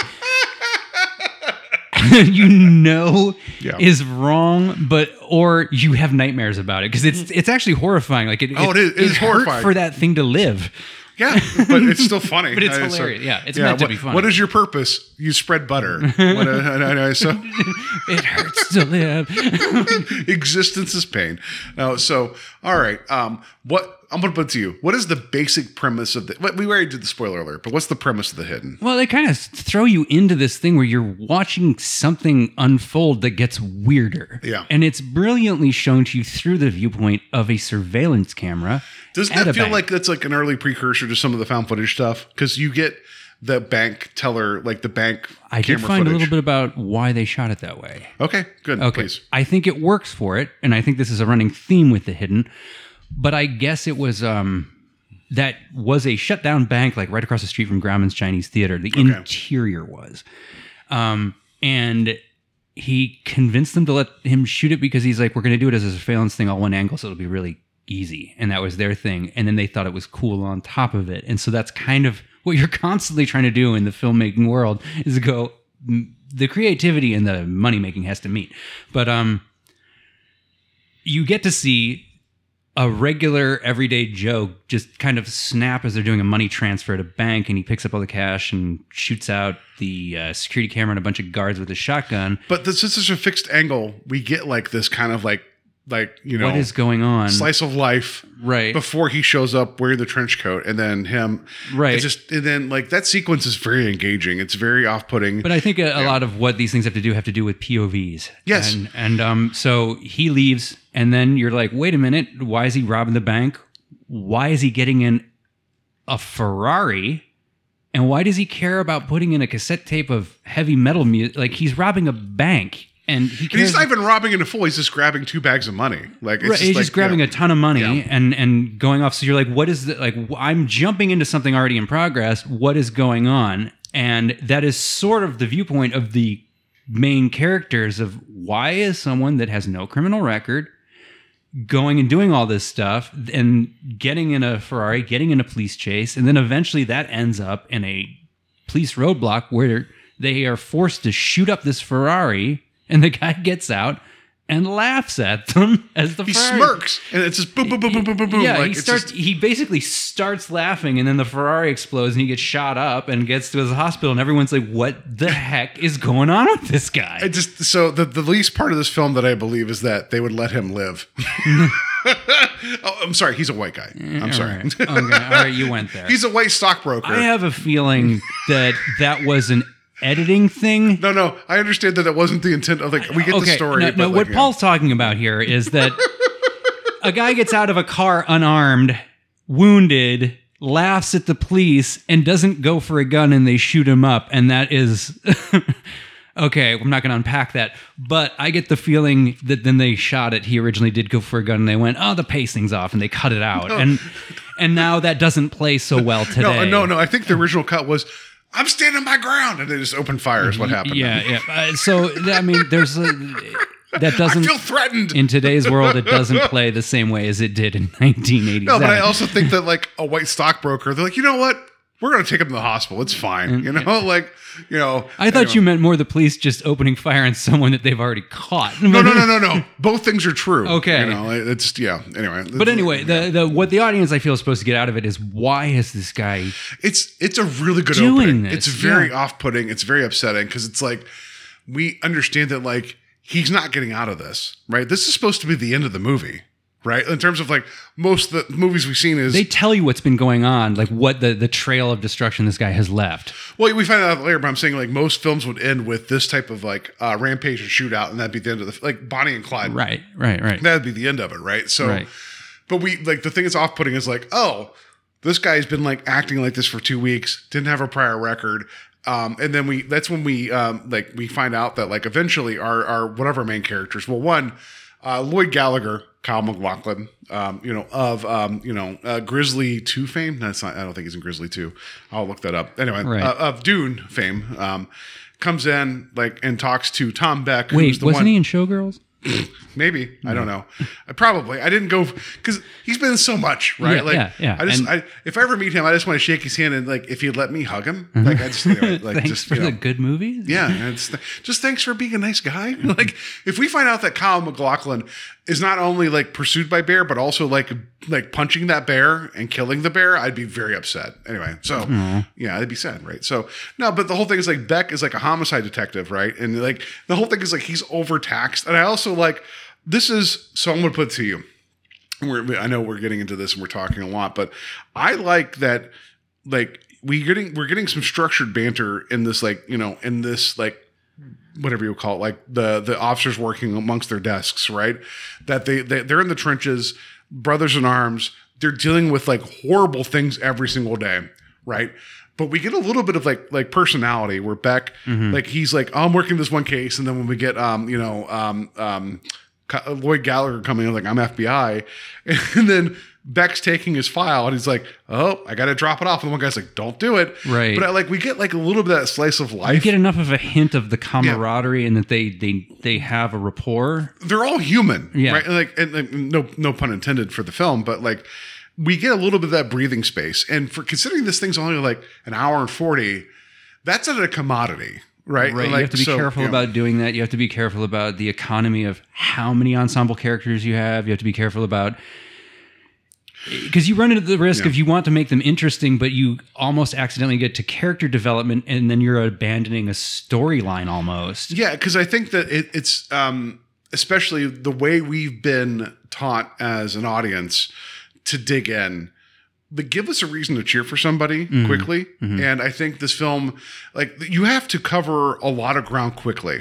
Yeah. And I think they call that laying pipe. Yeah. Or like we don't really get a saving the cat moment in this, but like we get like a little bit, but meaning like we want to cheer for somebody. Like we need to be on the side of somebody. Right. Right. And so I think that there's also the thing too earlier when we get like the chief like trying to like tell the other guy like, oh, there's the detail. It's coming for the senator. He's going to be like becoming like wants to run for the president. And he's like, if Beck goes, the whole department's going to collapse. Like he's being exaggerating, but it's like Beck is the workhorse. He's the guy, right? Like don't take him off of homicide. If you put him on like the shitty detail, we're going to be wasting resources. So we get that. So we know Beck is good at his job, but also like he doesn't like people. Oh, you're talking about basically the Mad Max scene that they have. There's that identical scene in. Yeah, that's fair. But the original Mad Max. Yeah, but the whole thing is like we find out that like Beck's good at his job. He's the best I've got. You can't take him away. But at the same time, it's like we understand that like he's kind of rough and tumble, which like as much as we've been kind of like force fed that like, oh, police that work outside the lines is good. We know that. We know that's not. In terms of cinema, Okay, fine. Like, I don't know if he necessarily does that, but he's. I want to say he's almost jaded a bit. no, that's fair. But I'm saying in terms of like how we've always been presented like how police work, where it's like, oh, like this guy, like he gets results, but maybe whatever. Anyway, so yeah, Yeah, there's a fine line between like the person that finds the way around the problem that normally can't be versus found, abusing it and they being an asshole, becoming a fascist. Yeah, because that's the whole thing that you Yeah. could argue about certain comic characters that. they might punish things. And I'm not. No, the Punisher. No, doesn't that actually, one's done on yeah, purpose. he's done on purpose. Yeah, I'm sorry. I'm sorry. It's when they modernize Batman. That becomes a. Sorry, you meant sorry. Yeah, or, okay. or And- but Homelander. we're getting off Or track. Homelander. Sorry, not the Punisher. The Punisher doesn't like cops. Anyway, so for reasons, right? Rightfully so. But yeah, the whole thing with like Beck being like, I'm being pulled off these cases. I'm run ragged because I'm trying to chase this one guy down. He's been on a rampage for 2 weeks, and then so he ends up like like. Fine, like Gallagher, what's going on? And then Gallagher's like, well, I need to figure. Like he's like giving him very limited information, and the whole thing is like we don't like Kyle MacLachlan. I like that he plays his character because he's very young looking and also very aloof, but also you get the vibe because of his station as an FBI agent, like meaning like I can't talk to local authorities because I don't know how to interact with them because I'm FBI and we do things differently. I like that. I think that's interesting how he keeps flashing his credentials and then also like just kind of waiting for everybody to catch up to him, but he's not giving them everything. No. Because that's the point. Like, Right. so It's kind of the repeat viewing thing you're talking about where yeah, he's like, trying to be just detailed enough.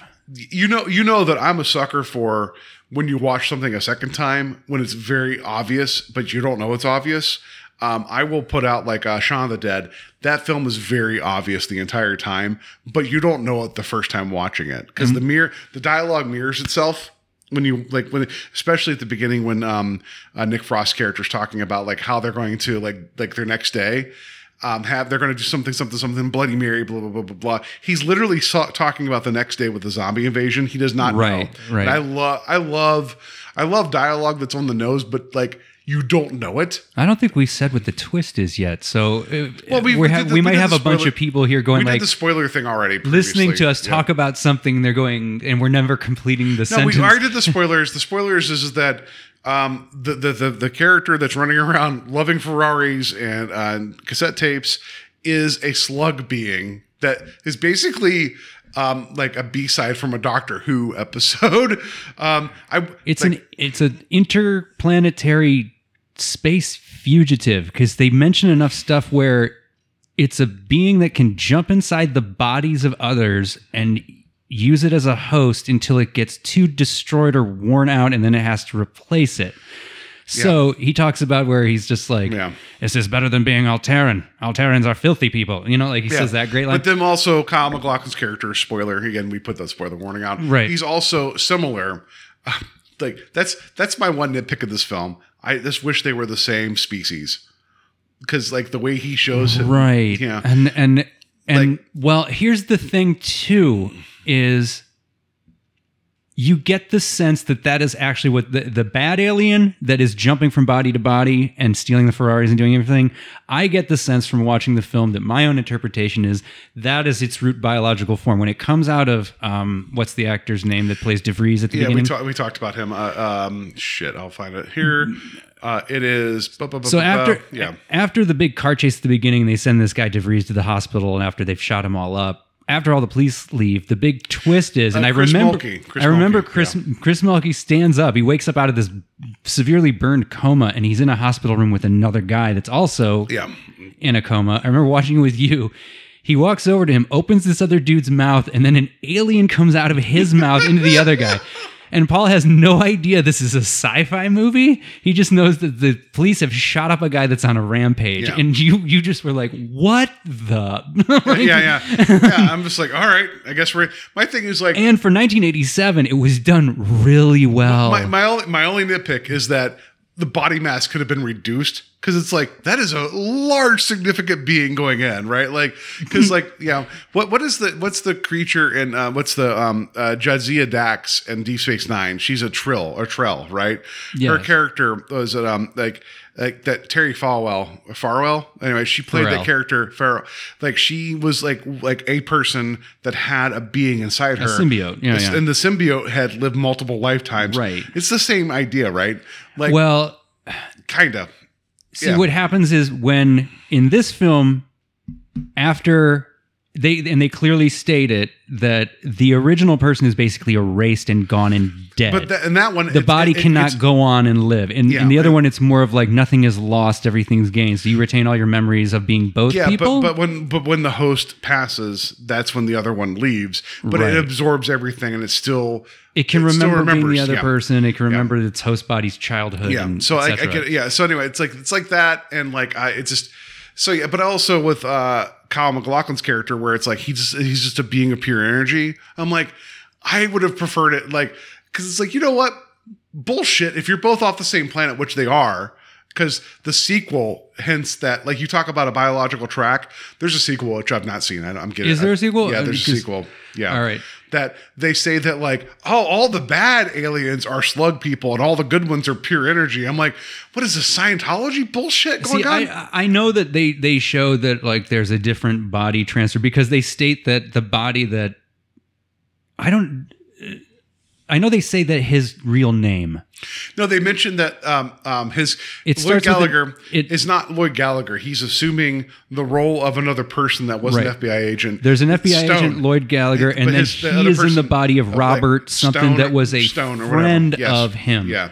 And they were on a camping trip in the woods, and there was a fire. So it's almost hinted at that was the event at which these aliens arrived at Earth that caused the fire. They were exposed to it. So you're stepping. What's great about this movie is you're stepping into the middle of stuff that's happened. I mean, or that this character is like, you know what?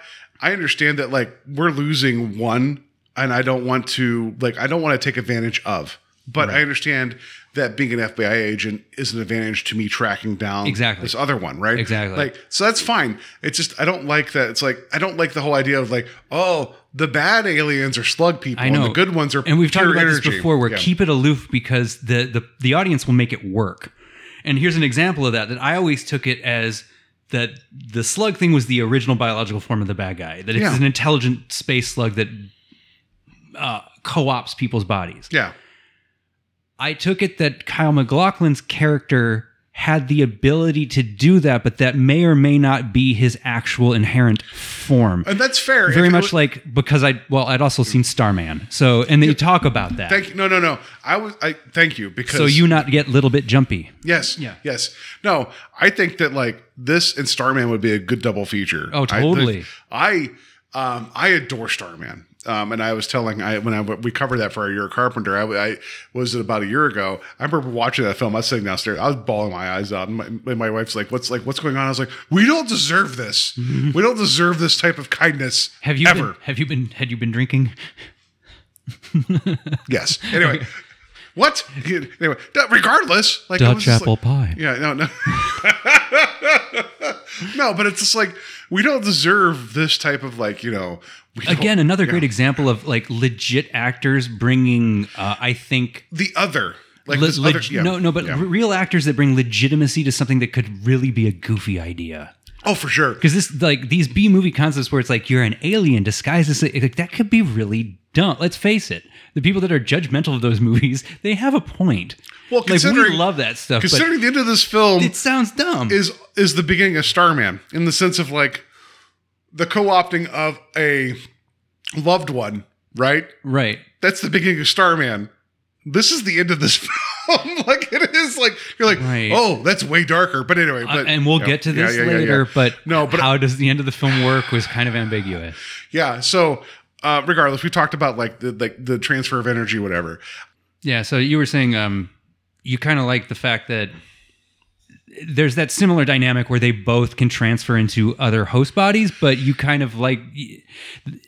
I've heard that before, where it would be simplified if they were the same thing. But then again, I kind of I think it's an easy out. I don't know if it's like, Right. oh, he's pure energy or whatever. But if you're saying that like according to the mythology of this film, not the sequel. I also think it's a good thing that exploring that anthology raises too many questions, because he talks about having a past with reproducing with another of his kind and all this stuff, and it just sounds too corporeal to be like we were floating around as balls of energy hanging out and something came along and I just in a needed, host I needed, body I needed a and killed us. cutscene of some slugs humping. That's what I Right. needed. No. And then also I always pictured that whatever this slug thing is came and took over whatever he is. Yeah. And that's when his partner and wife and child got killed.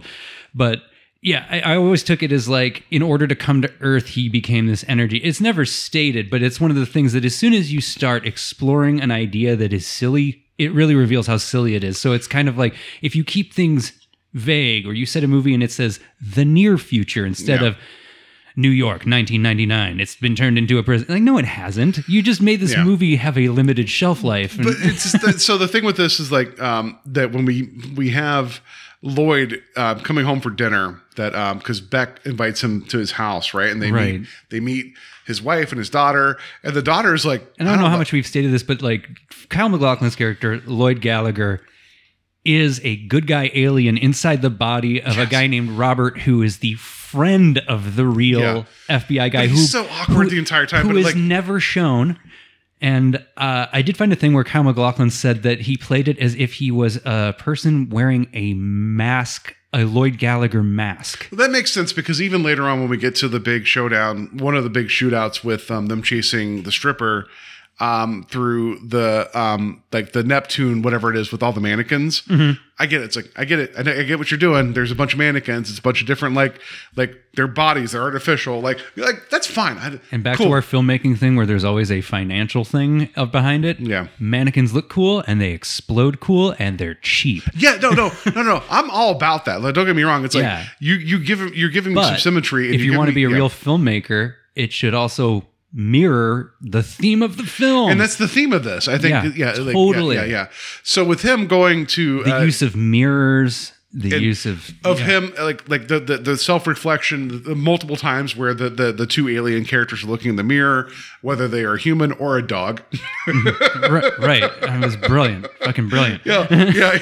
It's one of the greatest moments in cinema history. I know. Next to the dog launching through the window and attacking a guy. But anyway. The dog jump kicks him. How'd they get this dog to do that? They just threw the dog, right? Like, it's just, anyway. But with the bit where Lloyd is like visiting the home where they meet the daughter, and he's like, say hi to him. And the girl's like, no, I don't know about this. Like, good on them. Because child actors, like, directing them at the time, complete garbage. It was hit or miss. And that girl was so like indifferent. You're like, yeah. You could read into, I don't trust this guy. And then at the end of the film, it's like the perfect shot for the Kuleshov effect. Yes. You know that editing effect where they just show like different shots and they just add the same like person just kind of turning, and then everyone goes, oh, they're angry, they're happy, they're concerned. Yeah, and it's you're just projecting. Like, you're but that's how editing works. Oh no, for sure. But at the end, whenever we get the whole thing of her being hesitant and then being like, I want to reach out and grab your hand. It's one of those things. It's like, oh shit. She's never going to be right, because she understands that there's the other now. It's like, so the ending of this film is positive, but it's also not. Like, I just. And also, is the ending of the movie open to interpretation? Or is it that they didn't make it clear enough? And because I honestly think I interpret my original interpretation of the movie is incorrect. And I think that's why I like it better than it deserves to be. But I think it's one of those things where, like, I don't know, you take these movies like The Mist or something, you can have a discussion about it's intentionally kept. And actually, the original script of this film, it was a little bit more. It was open-ended. Well, not even open-ended. It was a lot more bleak with the senator running off. You knew nothing good was going to happen, but how bad it was going to get was open-ended. Yeah, and this was kind of like, I think that rewrite might have had a point to it. You need the audience to see the bad guy taken down. Yeah, for sure. But I like that, like, this is almost, it's not similar. Forgive me, I'm going to wander off for a second. It's it's the same thing at like the end of Carrie, where it's like, oh shit, like, yeah, we have resolution, but those involved are never going to be good. Like, you know, like when Right. like when Sue Snell has the dream sequence and you like she goes over to Carrie's grave and then the hand pulls up and grabs her and then she wakes up and you're like, And like this movie, it also doesn't make clear sense as to like what just happened there. yes. So the knowledge. So that's what I'm Was saying. that Like, yeah. someone's consciousness, or was that just life energy? And Yeah. now Beck's okay, or is Beck now Lloyd? But supposedly in the sequel is that Lloyd's now occupying Beck. Which is, I think, is what the director intended. Yes. I think that's what the screenwriter intended, and Yeah. that's not how I necessarily. I always took that as a possibility, but I was like, the way that he says hello or hi to his wife. Oh, let's talk about the aliens not understanding how to interact with people, because it's like, Yes. hello, goodbye. No, and that was the whole thing about like there's them touching their own face, which is great. This movie is a masterclass in how to use callbacks. Yes. And Suicide Squad is a masterclass in how to fuck up callbacks. Oh, look at you dropping 2 F-bombs back I'm to back. sorry. Yeah. R-rated. Continue, please. I was triggered by Suicide Squad. Sorry. You brought it by yourself, but continue, And please. I triggered myself. Yes, Yes. But it was the perfect example of like, you know, a rush production where you don't know how to use a callback. They do these things where they show like, I think the first callback is the tongue thing. Yeah, the tongue thing keeps, because the These main are bad guy always kind of licks his mannerisms. lips. Okay, the main bad guy is He's Heath Ledger, the Joker from The Dark Knight. the main antagonist. The main antagonist of this. I know they say the actual name of Kyle MacLachlan's.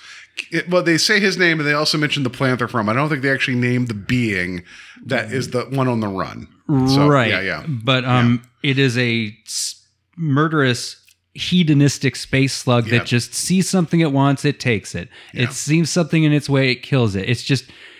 It's basically indulging in all of the things that you were told to look out for that were vices of the 80s. So fast cars, loose women, loud music, steak dinners all the time, all the things that were bad for you, it just doesn't care. Wait, no, I think that's all appropriate right now. I'm kidding. But no. But like, yeah, he is the id, right? He's the id. And then is Kyle MacLachlan's character like the ego? Or the super ego? I mean, maybe, right? Like in terms of like how they approach things. But also his character also His has an name is affinity.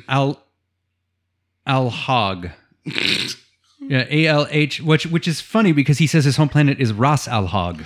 Yeah, but then they also mentioned something about Altair, which is like a throwaway, because there's a lot of different movies. Well, he's been on. Remember, he's been chasing him from planet to planet. So Yeah. they're like the Altairans are filthy people. Yeah, And they mentioned Altair multiple. Like that's a thing that's like a sci-fi kind of like it's kind of like almost an inside joke about a planet. I couldn't find anything mentioned about it, but when I was watching again and they first arrive at the police station and you have Clu Gulager trying to take Beck away to take him off homicide so that he can escort the senator that's coming to town or out where they're setting this up, you hear a radio in the background go, "This is 1L19 calling for backup on something." 1L19 was the cop car that got assaulted outside of Tech Noir and Terminator. Oh, that's And then fun. he came and took it. That's and, fun. Because you asked about the connection to Terminator. Yeah. That makes sense, but there's also connection to The Thing, because there's the bit later where whenever the bad alien is occupying the one gentleman that is like bleeding out, and then whenever his like the alien inside's trying to escape, but also he understands like, I understand this body's failing, but there's a bit where like the tentacles are escaping the arms. Right. You hear the same insect noise from The Thing in there for a brief second. Oh, that's that whipping around like it's a Japanese locust sound. yeah, whatever it is. It's the But one it's that used in a lot of stuff. It's the one that was used in the dog pen scene in The Thing. Yeah, purposely so, right? So that's fun. Like so referencing the Terminator in The Thing tells you. Do you think it's purposeful? Because I know that it is purposeful. that red tail hawk cry that is used every time they show the desert isn't purposeful, but it's the actual same sound effect. But what I'm saying is like if you're gonna do a film that is basically riffing off of The Thing and Terminator, why not? Right, Because we and I are talking before we start recording. You said about the this sound effect on that effect. That effect is the same effect from the Terminator when he's fixing his arm. Oh. Which is why the actor makes a point to lean against this crate awkwardly. Because what he does is he puts his arm against the crate and then he grabs the part where there's like an alien tentacle coming out of, and that body and the forearm is prosthetic with stuff coming out of it. and there's an actor with their hand coming Yeah. out of the crate, which was the same thing in That makes Terminator. sense. No, I think that like and someone getting shot a bunch and not going down. They clearly like no, that. so I would describe this as a hybrid, like purposely so, Totally. of the Thing and the Terminator, and in the best in the best fun way, right? Because you with the Terminator, you have like in that film, you have both parties, the good guy and the bad guy, understanding what they are, coming from the future to the So, past, but you have that set up The where Hidden things is 48 hours yes meets Starman meets Terminator. meets the Thing, meets I meets don't Men know in about Black. that. Well, I know, but the Men in Thing, Black, maybe, But yeah. I say the Thing because you can't trust those around you because the way it's a hitchhiker running from person to person, and like yeah. meaning that there's the other right. No, like, there's you have that a thing. point Like, because that's, yeah, I thought it was covered with Terminator because it was an infiltration thing, but it didn't change its face. you Yeah, know? but like because every time we had our other character that knows it exactly made what's it going a on. mystery again. Yeah. He knew what was going on, and he also there's a wonderful cut in this film where he tells The villain jumps from body to body. Yeah, in it's this very much movie. it's very much Jason Goes to Hell. That's the other part. Which is of it. we were talking about callbacks before, and we kind of got sidetracked. Which there's a mannerisms that the villain does, and they have Licking such lips good and- yeah. actors playing. Like every actor that I'm gonna go like the guy that plays DeVries at the beginning. Yes. You've seen him in a lot for a reason because he's really good. There's people that are in this that are playing the character for like a moment. So just tell me that if you, as somebody who's acted, would you not have a lot of fun playing this character as somebody that's supposed to be like awkward alien and just driven by like It's by potentially a lot of fun. Yeah, It's a lot of fun. It's a lot of fun. Yeah.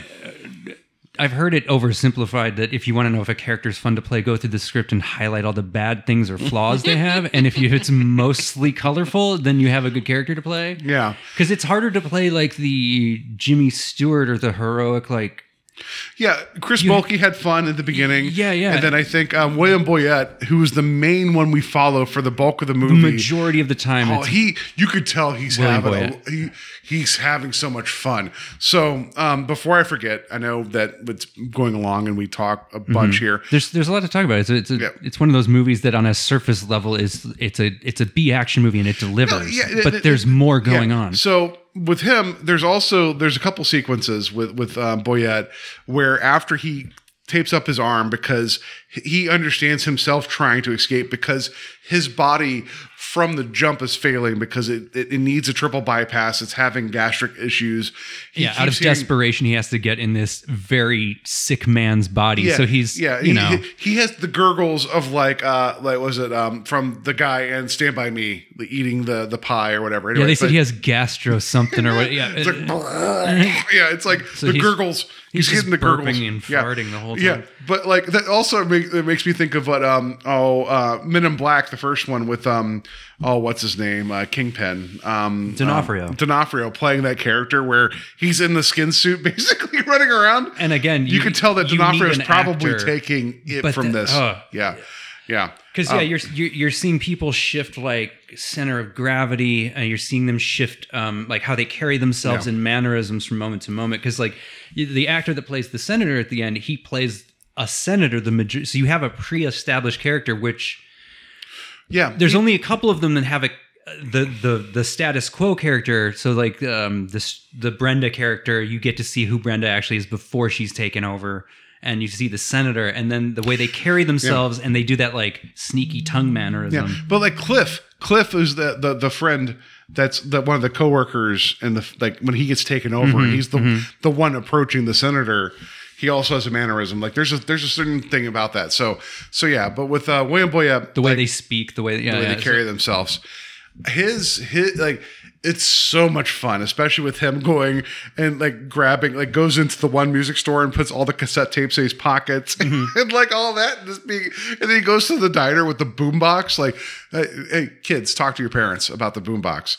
About him playing the music real loud, just eating food, and he's like, "Oh, my tum hurts." Yeah, your body's falling apart, you idiot. You're just going to eat all the steak and whatever. But then he sees the sports car. He's like, "I'm going to run down the street." I love all that.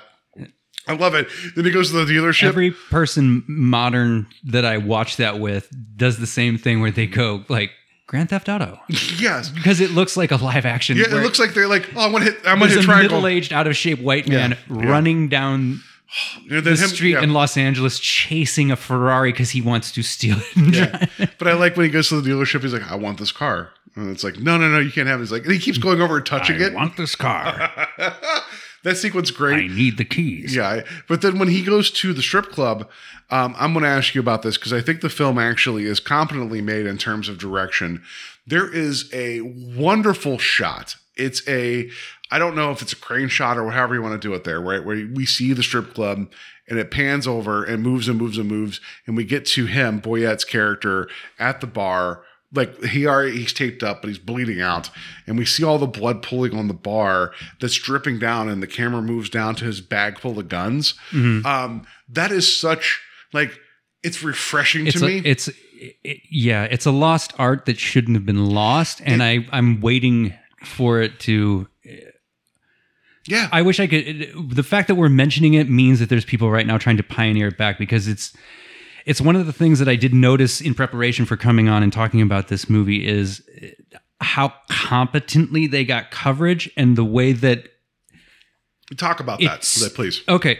Well, one, the way the coverage they get in the first scene is the way that he sold it cleverly is it's a lock-off shot from a surveillance camera. Yes. And it brings the audience into it in a fun way. It sets the setting in a fun way. And that's kind of what you're trying to do. Also, there is when we get into the car chase at the beginning, that's shot like in a fresh way for the time. So that car chase was probably really exciting and cutting edge for the time, where today it's just a really well done, cool car chase, where now they have better tech and everything. So sure. It's done well. But what's interesting about it is the villain, the character in it, plays his own darn soundtrack. It's great. He comes in and you're like, why is he taking the time? You hear the police sirens in the background. He's putting on his own soundtrack that is metal music. And as we go out throughout the coverage, the angles they're getting of the car chase, you realize that they're keeping that music diegetic.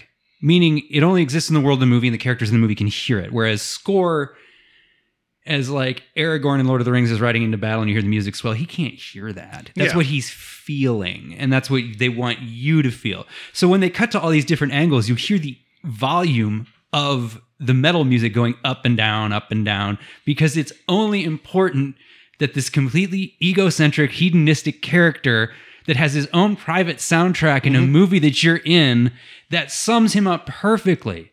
He's going about his day in a Ferrari that he doesn't care if he smashes it because he'll just get another one. Yeah. And he's providing his own soundtrack because damn everyone else. And that's brilliant. So another way they get coverage, which I think you wanted me to kind of expand on, is that shot at the beginning of the strip scene is indicative to a few other scenes where they tend to try to, when they have the space, so they do it in the police station quite a bit, is they're going for getting their master almost as if everything aligns and the planets work out, we're going to make this scene a oneer. By master, you mean like it's capturing... The shot that sees the most from left to right, top to bottom, is often the farthest away and it's usually the first scene used in it where you're kind of showing the layout of the whole building. So you get the geography of what's going on. Exactly. You're getting geography, you're getting positions of people and everything, and it shows everything. And then you'll usually go into close-ups or the camera will actually physically move in. Yeah. So they're trying to do that where they are going from left to right, showing you the whole strip club and then showing you this is where the character is and there's guns under there. And that's just efficiency of filmmaking. But also, it also feels a little bit like... Sorry, go ahead, please. It does two things where it's more interesting to the audience, it looks classier, and up front, it takes longer on set.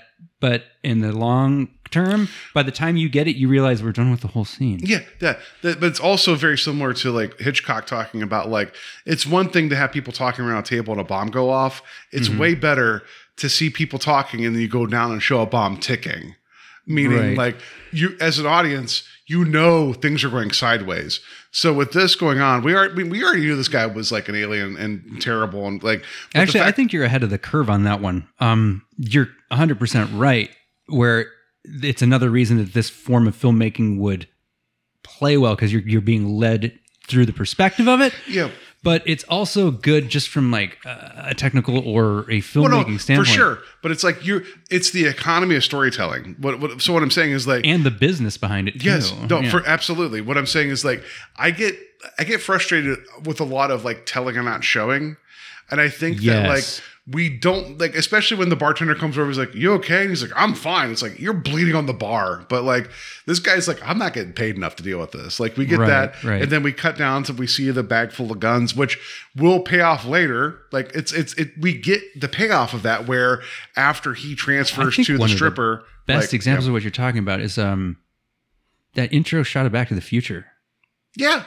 Like at least it's a camera moving around a garage laboratory and then some kid's feet coming through the door. Mm-hmm. And through that whole thing, you establish that this is both the lab and the living space of a guy and his dog who is a scientist who has been disgraced and used to have a house that burned down. And he's been gone for a while. And he's best friends with a cool kid that has a skateboard. And doesn't know what this doctor's doing. And at the last moment, he's been messing around with that missing plutonium that they just spoke about on the news because it's underneath the bed that we just revealed. That's all one shot. Yeah, but like I would even go further and say touch of evil. But that also is a device to it's not just efficient, it's also adding to the suspense by not giving you the break. Because like, you know, it's the thing too of like, it is classier and everything, but it's also like you could have covered that whole shot you're talking about in the strip club in cuts, but why? Yeah, no, that's what I'm saying. Like there was a conscious decision. Don't do it that way.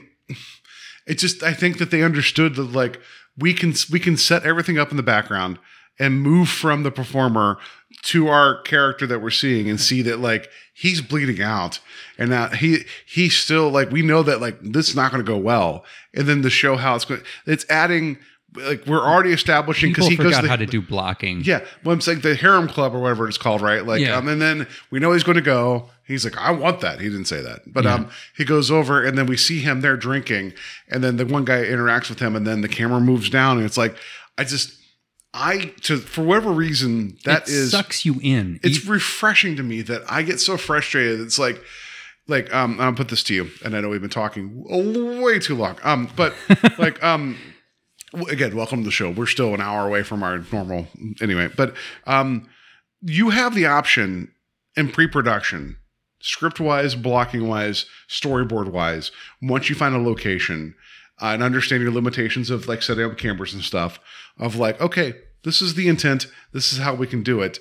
I get frustrated where it's like, all right, so where is the creative vision? Like, where is our attempt is we're making a film. So what's the point of a film? To tell a story, to engage the person, to suck them in. These are these things that I'm not saying The Hidden is perfect. It is not. But no, but like, it's using the camera and its movement as a storytelling technique as opposed to showing an event happened, which is kind of what you're talking about, right? I just get so frustrated where it's like, give me something that's an artistic choice that engages me storytelling-wise. Also, I don't need to be smacked in the face. With this, it's like, yes, we're being fed everything going on because we're engaged with the movie and like believe that we're smart enough to figure out what's going on with the movie. Right. Like, especially when the rug pull is the first 20 minutes, we don't know what's going on. Right. So like, understand that like you've engaged us, you have our attention, you can pay this off now. Like, I don't know. It's just, I don't, maybe I'm not saying that you and I, like, we're somewhere on the age, and I know we grew up watching 80s films, and I'm not saying like they're perfect because there's a bunch of garbage here too. No, but there's a real thing with how quickly things change of throwing out. There's a sense of professionalism, like what I was talking about. Like, earlier. There's a lot of things that are better, but it doesn't mean you had to lose the technique of it. Like the tech's better, but don't lose the technique. And I've talked about I teach a film class, but my students are like, sometimes we'll do exercises with their little cell phone.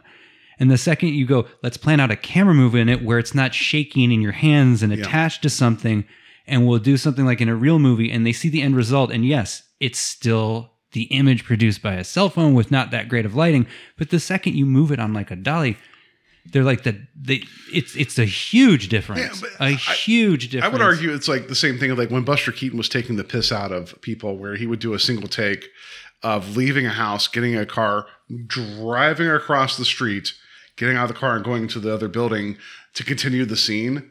Because everyone's like, they're like, audiences won't understand edits. He's like, okay, fine. I'll show you me literally leaving one scene and driving to the next scene and showing you this is stupid.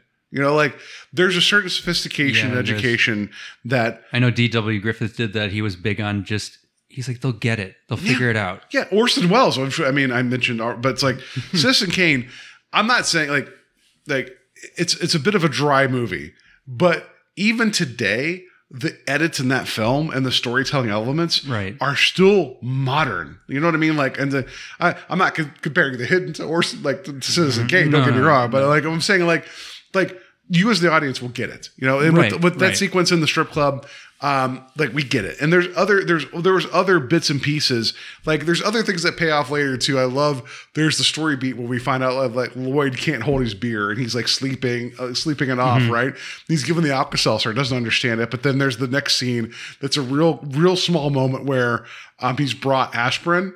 And he's like, I'm going to drop it in the water. It's like, it's so quick.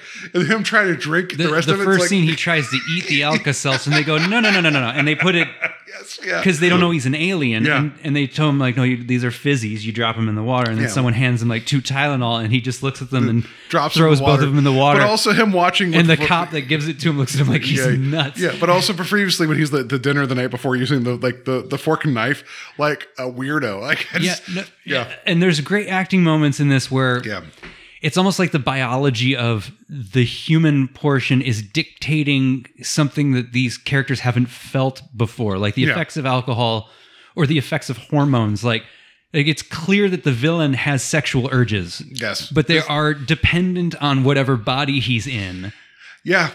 So he's attracted to, like when he's in the male body, he wants to go to a strip club. And then when he's the stripper, he wants to hook up with this guy with a cool car. Because he just wants to have whatever is fun to the body. He's pure id. Yeah. Like, exactly. Because it wouldn't matter. It wouldn't matter to him, you know, or it. Yeah. I just, them. Yeah. It's just, this is, I don't know. Like, it's a fun movie. I like on Letterboxd, I gave it 4 out of 5 upon the rewatch. Is it like, and for me, I guess 5 is like a perfect film, but 4 is like, I had a lot of fun with this, and there's probably still sequences in here we haven't got into. Like we talked about the dog briefly, which is okay. We didn't even get to the whole thing where one of the actors that plays the villain is a dog, and he's laughing, but not because it's funny how well it's done. Like you're just like, you get these shots of like a dog with a menacing look, like he's like, I'll get you later. No, but I love that. No, in terms of like, I put it on almost the same level aside from them launching a dog through the door at the one guy. Is that how they did it? I don't know, but it's almost similar to the one, like the one husky that they had in The Thing that was able to walk down the hallway and look and then turn. Because they're like, this dog was basically borderline feral, and that they're like, we don't know, like. It was so good on set because it was never a trained dog. Right. If I remember correctly, in The Thing, they would have these long one-er tracking shots where it would change direction and then pause and then get moving again. And the dog, they were able to direct it where it was almost as if the dog was trying to sneak around and not be seen, so it would stop moving. Yeah. And they're like, but it would do it on the first try. But they're like, we don't know how this happened, right? So like, it just followed direction so well, where they were able to go like, hold on, and because obviously they're directing, giving the dog cues and then replacing the audio later. And that's how you work with animals. But. So, but with this one, with this dog, this whatever it was, just got launched through a window and just kicked the guy in the back. But I think we also, outside the dog, I think we need to bring up the flamethrower. Oh, yes, please. Like, also Chekhov's flamethrower. I love that, like, they're like, oh, what's this? It's like, oh, no, it's got this. Wait, what did you just call it? Chekhov's flamethrower. No, that's the perfect. Yeah, because we get to, like, so the whole thing is we find out. So, okay. I did find out that it is an added scene Okay. And it makes more sense. So okay. Before we wrap this up, I know we talked about spoilers. Are we going to make the Hidden a two-parter? No. But like when we get to McLaughlin's character, we find out that like he understands that like the other being can only be killed once it's like transferring bodies, once it's slug form, because he has a weapon that looks a lot like a personal massager. It looks like a sex toy. Yes. Yeah. It does. It's 2-in-1. Let's put it that way. Anyway, or it is the world's most comfortable to hold gun because it's just very metallic and smooth. Yeah, it's the sexy cricket. But the whole thing is that when inside a human or a host body, you can shoot up this thing as like a Terminator, and you can't kill it. But it blows up walls. Yeah, like it just blows up walls in the evidence locker thing when the one guy picks it up and shoots it. That causes the explosion. But it did it weirdly. It did weirdly, yeah. But human flesh, if he takes his ray gun and shoots you, you just get kind of tingly and glowy for a while. But so you he has this sex toy. But then we have the whole thing. It's like we got to bring the being out. So we have Chekhov's flamethrower because I like that the one officer comes in. He's like, "Oh, I got this off a hood on the street." I'm like, "That's a really complicated flamethrower." Like growing up, I had super soakers that were that size. That's a problem. And then how Lloyd Gallagher's like he's like, I'm bringing this in to the Senate meeting or whatever, like the guy like the senator meeting. It's like, what is it? Security security stuff. Like, doesn't he say it's security equipment? Yeah, security equipment. They're like, and he just runs away and grabs the flamethrower. Open it. Oh. It's so great. I love it. Everyone's like, "Oh, you burned this thing up," and then the burnt body's like, "Yeah, there's a slug coming out," and everyone's like, "Oh shit!" And he's like, "Burn!" And everyone's like, sorry, sex toyed it. And he hit it with a beam. And everyone's like, "Oh, thank goodness that happened." And it's like, by the way, the fact that he ends up in the hospital like by the next room to Beck, that doesn't feel right to me because it's like you just killed a senator, right? They don't understand why. Why are you not supervised? And I was kind of thinking that about, it's one of the problems on rewatching a lot of movies is on your first viewing, like where things are in the space. Yeah. You kind of just give a bit of carte blanche to that. And then this is like, if you were to see on surveillance footage in wide someone running with a flamethrower and try to take down any sort of politician, they would just empty weapons into them until they fell down. Alien or not, they sort of shoot him a few times and then are more concerned about finding out what he's doing and why, so they kind of just let him. And then after he does it, they just kind of stand around him and give up. Yeah, I know. Right? They're like, well, this is the time that you're not going to shoot this guy full of bullets. We can't shoot him a bunch and make him unkill the senator. And then it's like, well, maybe they're just like, I don't know. He did have a space slug come out of the burnt senator, so maybe there's more to the story. And I don't. So yeah, you do give it some credit, but yeah. And then to cap it off, we kind of got to say like, Beck, the Earth detective, gets shot up at this final confrontation where this id alien decides he wants to take over a senator running for president because then he can have whatever he wants. Like, I want all the birthday cake. He doesn't say that. I want to be president. I want my cake. Anyway, so yeah. So Beck gets shot, clearly mortally wounded. They tell his wife that he's probably not going to make it, and then they show Lloyd Gallagher, who has also been shot up, come into his room and do the same, again, a callback used effectively, but instead of a space slug coming out of his mouth and going into the other character's mouth, it's like pleasant glowing light. What is unclear in this movie is, did he give we talked about Beck that, his life force, or is that now Gallagher? Yeah, but like, according to the co-opting his friend's family, like his whole thing is he was mad about some other being coming and stealing his friends and family, and so I know that's what I'm saying. He comes into Beck's life, puts him in harm's way, gets him killed, and now steals his family. We didn't learn our lesson, and that's why I'm saying the sequel is picking up where it's like, oh yeah, that's the dad. Not really. So I always took it as he knew how terrible that was to go through, so he gave his life force to Beck and then died. And I knew that I was maybe guessing at that, but I thought that was a better thing because, and the reason why is the way that he comes to and looks at his wife and says hi. It was very human and it was very in the Beck character.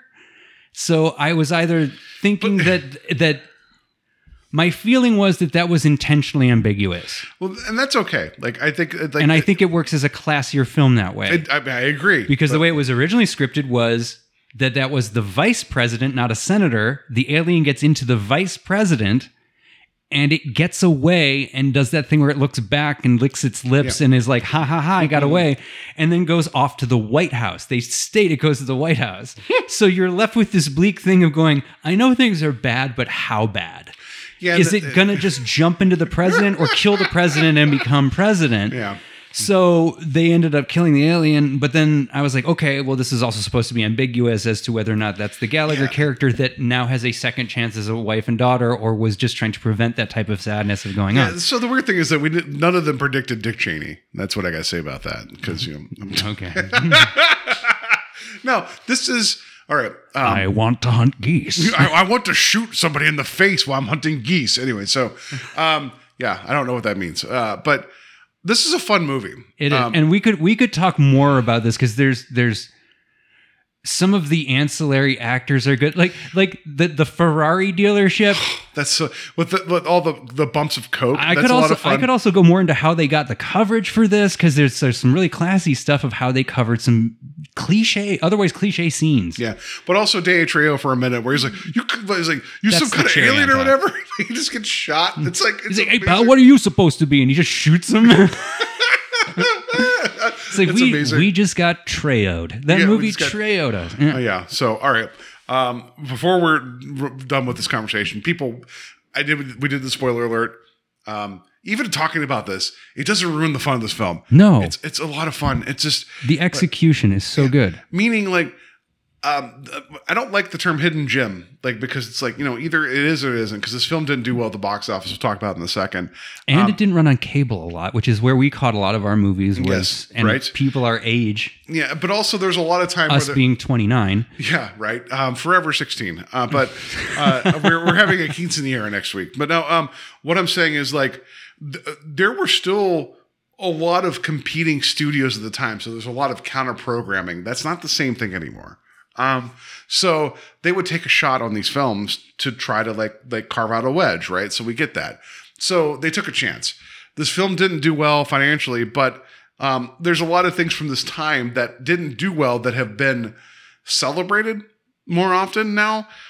This is a film I think that, like, I'm not saying that hold it up as perfection. Yeah, so much Not depends on timing and marketing and how it got out there because, maybe it didn't have a big theatrical open. Maybe it wasn't on the right cable stations. Yeah, we mentioned The Wraith in passing, which I covered on Strange Highways with my co-host. And then there were things that were out of print. But since post-digital internet, you can find anything that's ever existed that is in some format. Yeah, but The Wraith is a fun movie, not a good movie. Mm-hmm. This is a better movie than The Wraith. Oh, totally. Totally. But I would say this is a good movie. It's a good movie. Yeah, yes. Because, like, it, aside from the alien, like, the good alien, bad alien stuff, whatever, it follows its own rules. Like, meaning, like, it sets up the premise.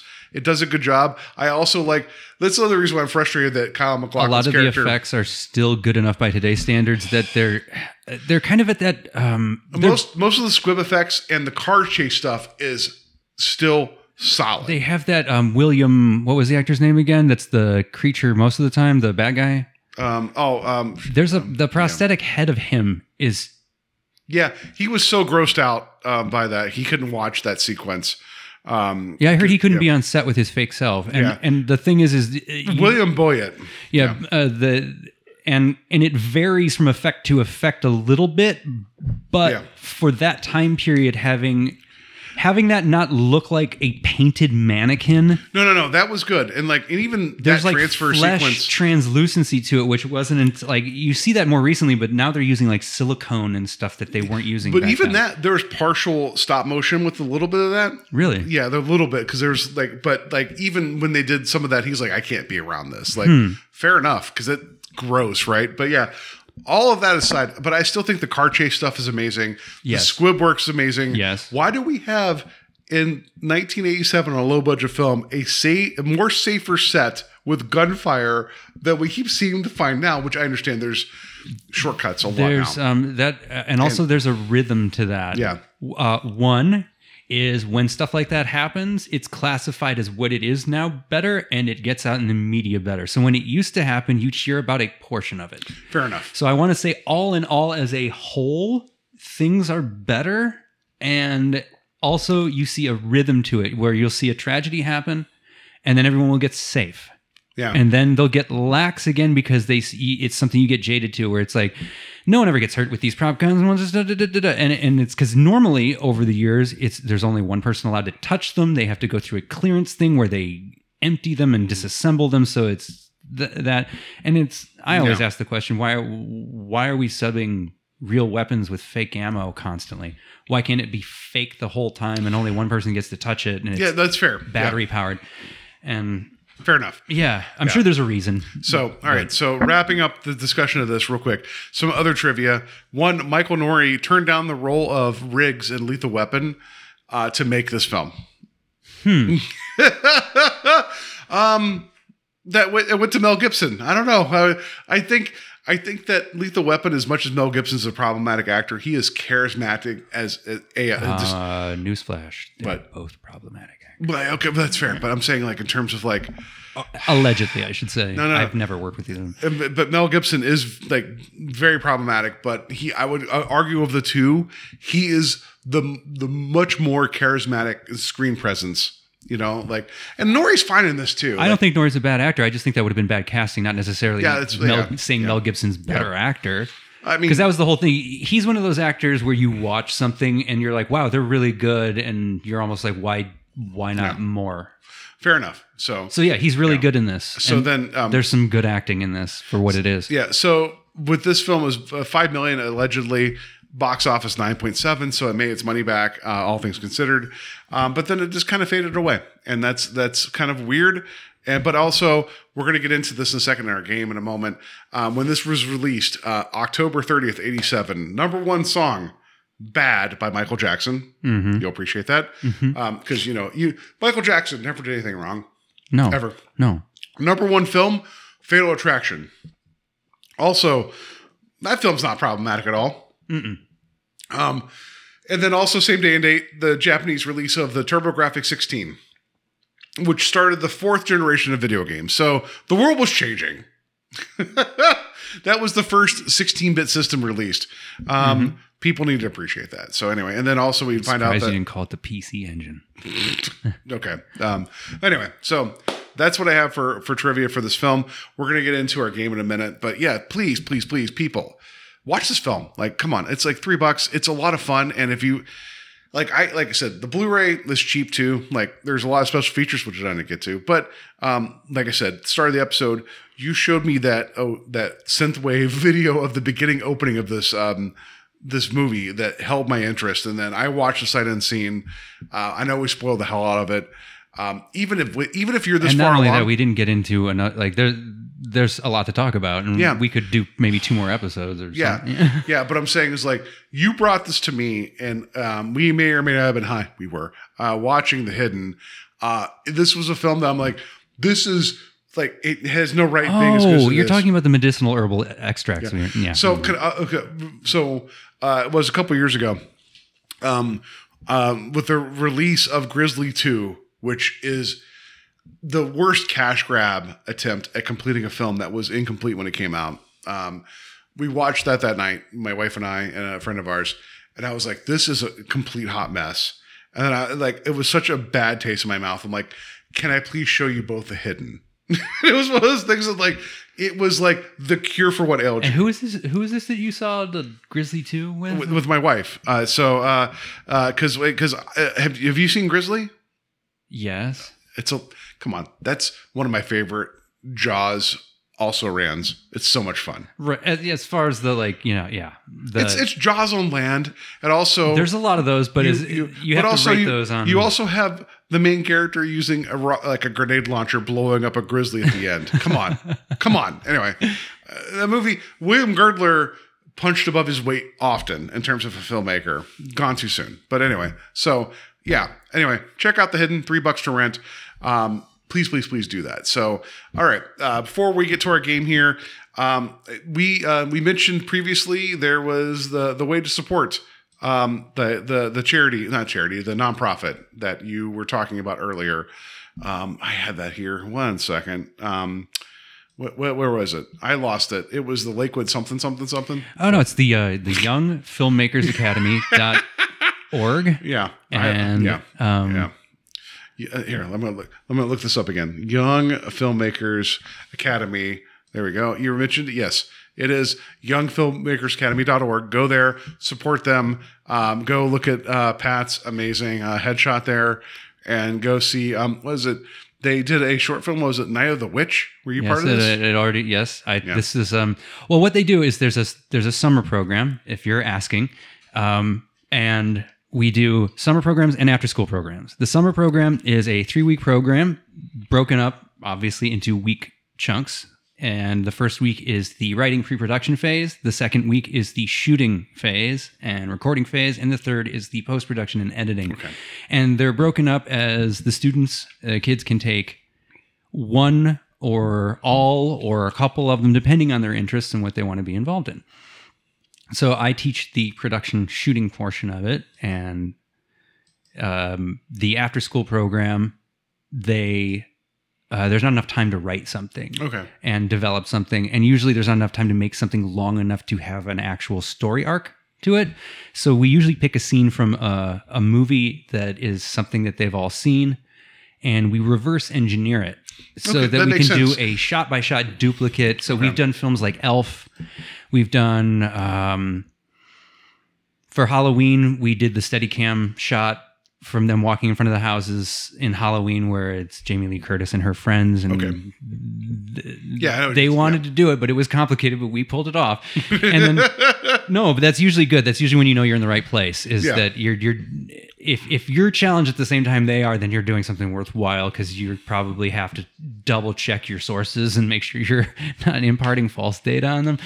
And the summer camp one, they write themselves from scratch. So the Night of the Witch was one that they wrote themselves, they came up with, and it was a lot of our students were at the point where they had gotten old enough to watch spooky movies and said, can we do something a bit more adult this year? So we did. I think it turned out really well. They did some more advanced lighting techniques, but yes, we have multiple programs you can enroll in. There's ones that come up that are specialty workshops, and all the pricing is listed on the site. If you have any questions, you can reach out through the email, and you can call them. The numbers are donate. Listed. That's you what can I'm donate, but I'd rather people get a class out of it. No, for sure. But I'm saying, like, if people want to support them, please do that. Right, so, and that's the goal ultimately. I believe is they're trying to get it so that it's a free program. Yeah, that is can be supported by the community, where these kids will have access to learning an advanced communication art form that tells stories or puts across ideas. And it's one of those things where when you take the class and you walk through it once, you can probably do it again on your own. Perfect. All right. So people, please check that out, and also donate or go, get a class, right? So you could find us on evasionthepodcast.com. Wherever you find your podcast, rate and review us would be greatly appreciated. RIP Stitcher, that went away as of like today. But wherever you find your podcast, if you enjoyed this conversation, let other people know, share it, tell people about it. And then also, by the way, if you want to hear me babble on, I was recently on Talk Without Rhythm with the El Goro and friend of the show, El Goro's friend of the show as well, and also Trevor of the Theater War podcast. We just did a Peckinpah double feature. We talked about The Wild Bunch and The Killer Elite. One of them is a great film, and the other one is The Killer Elite. So we talked about that. It was a lot of fun. Pat, I know you're trying not to laugh, but The Killer Elite, I joked about it being... I was going to hop in and make a joke. I was going to be like, so you didn't like The Wild Bunch? The Wild Bunch is amazing. Oh, God. Oh, yeah. That's a movie. If you want to unpack that, you could do that for like 5 episodes. Oh, no, we almost went 3 hours. But yeah. What do the ants and scorpions mean? Yeah. Also... all the horses that got scared during the filming of that movie. But anyway, go check that out. It's episode 684 of Talk Without Rhythm. Please go check that out. And then we'll get into what we're talking about soon. But in the meantime, I'm going to challenge Pat to a bit of a box office barometer regarding The Hidden. It's time to play the game. Time to play the game!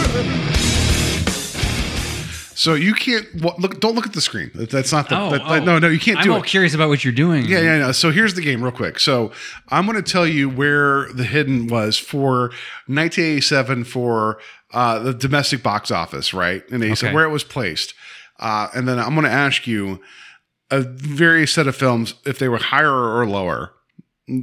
Box office wise? Yeah, box office wise. So I got to find that again. I just had it here for a minute. Where was...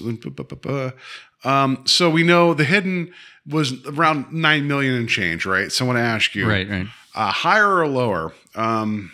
In what it made. Yeah, right. So that's going to be the goal. Creepshow 2, higher or lower? Higher. 14 million.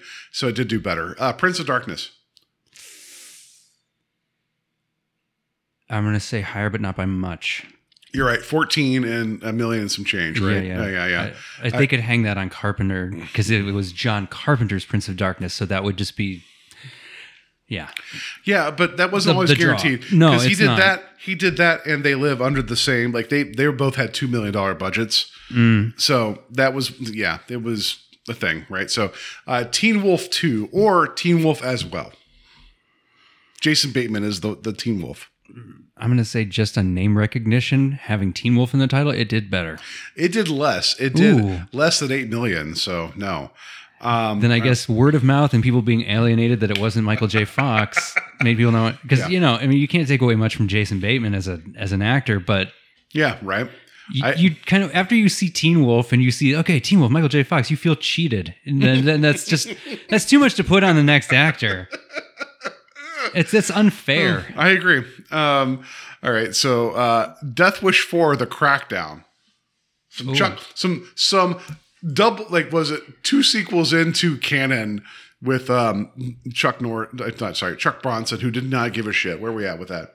You also mentioned Alex Winter earlier. He's in this as well. Alex Winter and the actor that plays Eric, not Eric, but Eric from Willow. I can't remember his name, but he's one of those cool character actors that he's good in everything he does. And Danny Trejo. Trejo is in it. And he's one of the better deaths. Yeah. And I can see why you like, because it has a very similar ending to what is it, Invasion USA? Yes. The Invasion USA was remarkably successful for canon, which was very few and far between at that point. Freaking awesome! That movie's so dumb, and I love it. We did hear on the show. If I ever find out I'm terminally ill, I want you to kill me with a bazooka while whispering its time to me in slow motion. We did. It was like 3 years ago. We did a year of canon. So once a month we do a canon film. We did talk about Invasion USA because canon is one of those companies that. Like it was Icarus, right? Like they went towards the sun and failed miserably. No, they constantly kept betting on themselves and failed repeatedly. I feel like anybody with a cocaine habit is Icarus. Jesus Christ! I think you're Icarus if you have a cocaine habit. Here, did you ever see the film The Apple, the musical? Yes. Okay, so here's some trivia. That I just want you to know that BIM is on the way. I have a BIM mark over to the right of you. Who doesn't have a BIM mark? No. Where do you apply your BIM mark, Paul? Right here on my forehead. Okay. Do you're the one BIM. of those. Yeah. One of those. One of those. No. So I'm judging with how you BIM. There was a sequence that was shot during The Apple that never made it to the film, in which they had like live tigers. One of them got lost during the shooting of the sequence. They never found a tiger that just ran away. So that's the setup for a movie about a colony of it was pregnant and it got loose. No, it's the most. It's like Wolfen. It's the most Monacan thing ever. Where it's Tigrin. The fact that he's like, whatever. It's whatever. It'll figure itself out. Anyway, so was this the same people that painted a tiger? And no, not for Beastmaster. Beastmaster, yeah. Death Wish 4, higher or lower than? Oh God, see, this is tough because it's not the quality of the film. It's like how it permeated into the. I agree. Okay, so Death Wish 4 should be lower, but I'm gonna say my gut tells me it's about the same, but I'm gonna say it's higher because I'm gonna be shocked. It's gonna be like way higher than like these other movies. It's gonna be like 20 million domestic. It's gonna be nominated for the Oscar for Best Picture. Yeah, and it's like I forgot about that. No, it's lower. It was like less than 7 million. Okay, sorry. That's where it should be. And for the rest of this game, I'm I'm going to do my Charles Bronson impersonation. and Yes. Yeah. and say, right. what about, I'm Paul Kersey. What about 10 to midnight where I had to shake a dildo in somebody's face? Anyway, yeah. What about my wife? Where's my wife? I'm Paul Kersey. Yeah. Leonard Part 6. Leonard Part 6 did worse. Because I remember back then they were like people were like, after opening weekend, the local news station was like, what the heck was that? Yeah, it's almost like Bill Cosby assaulted people. I know. It was less than 5 million. Also, I got to tell you a couple. The whole world didn't get the joke that calling it Part 6 was a joke. No one, like they went in going like, do I have to see the other 5? Yeah. No, but it was a couple years ago. The co-host Steve tried to sneak in a VHS copy of Leonard Part 6 into my house, and I found it. He was trying to hide it. So yeah. Did you fully embrace him and thank him for the gift that keeps on giving? No, not at all. No, how dare he? All right. He brought that and a copy of Cabin Boy with Chris Elliott. Superman 4, The Quest for that's Peace. mean. That's mean to Chris Elliott. That definitely did better. Yeah, 15 million. That definitely did. See, here's the thing, though. I'm going to say it had a higher domestic box office, but was the shooting budget of it like 16 million? No. The shooting budget for that was $7. We know that.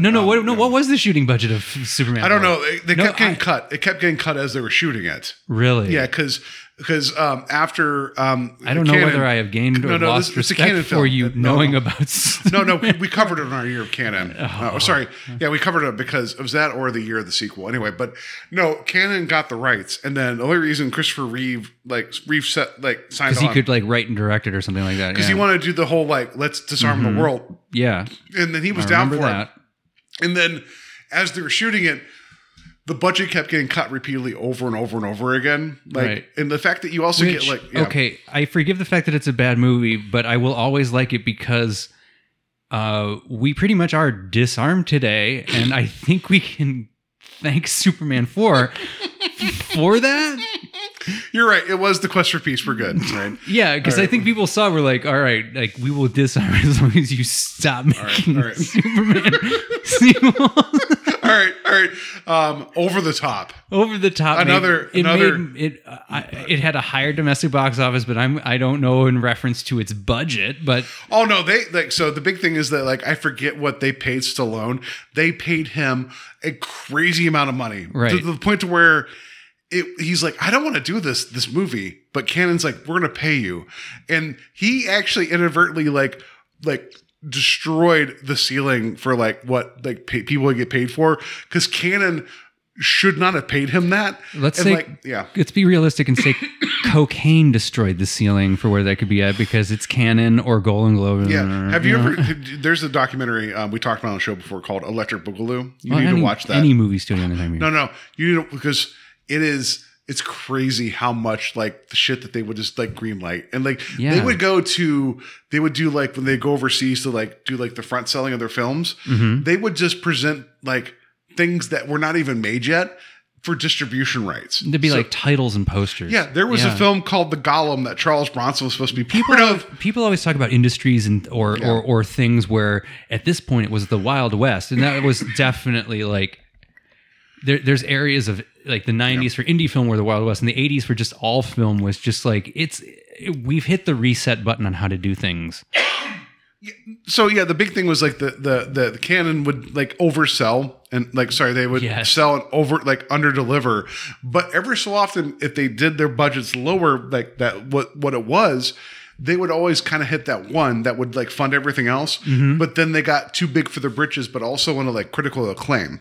Yeah. So they kept chasing everything. You kind of see this happen over and over again. Yeah. But they wanted big stars. They wanted to do things. So there's actually some of their films that actually were pretty good. True. One of my favorite Canon films we talked about on the show is Runaway Train. That film's it's Eric Roberts. It's that is the movie. It's what's his name? Jon Voight. Jon Voight. Yeah. And Rebecca De Mornay. Yeah. That film is amazing. It's really good. It's really, really good. And really it's that should have won the Palme d'Or at Cannes. Right. But there was this whole you get this notion that they had a stigma. Everybody else was Canon can't win this. Right. And they actually gave the Palme d'Or to a film that was still in production. Wow. Meaning Wow. they're like, oh, this film that's not done yet, that gets it. So this was the closest they ever got to They it. got robbed, yeah. So what was it like? It was a couple years ago at Cinema Wasteland. Eric Roberts just showed up randomly, and I'm like, "Oh shit!" So I just showed up. I was like, "Dude, Runaway Train." He's like, "I know, right?" Like it was like, I'm like, oh, like I just like, sir, I just want to let you know, Runaway Train's amazing. He's like, yeah, we got robbed.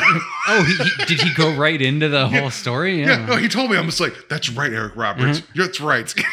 Like, so it's one of those things. Like, I'm not trying to be like a star sucker or whatever, but I'm just like, hey, Eric Roberts, I know, like, you know. And so then after that, you both made out, right? Yeah, we did. We kissed a little bit, but I'm like, also like, you know, The Dark Knight. But I know, but it was one of those things. I'm like, come on, he's Eric like, Roberts has far more interesting movies than that. yeah.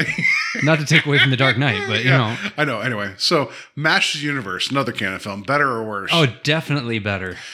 17 million. Yeah. All right. So let me see. Okay, let's do a couple more. We'll round this out here. So let me go up and down. It's just funny to me, like Gwildor. Gwildor. I just you and me have a different opinion of that film. Because I was forced to watch that at the end of the 12 hours of terrible after like 5 other films. It was 5 a.m. I was so mad. I was like, Quildor, find that goddamn cosmic key. I'm so mad at this film. Anyway, so all right. Oh God, what's his name? Lubick, and he was also Back to the Future. The character actor that was like, "You're a slacker, McFly." Oh, I can't recall. He's great, in Masters. You know, Lubick. Yeah, maybe. He ends up living in Eternia with a beautiful 80s lady, and he's thrilled about it. No, watch the end scene of Masters Fair Universe. Evil Dead 2. Oh, definitely did better. Did better? I want to say it did better, yeah. 6 million. Really? Roughly 6 million, yeah. Is that one that basically like just did better over time?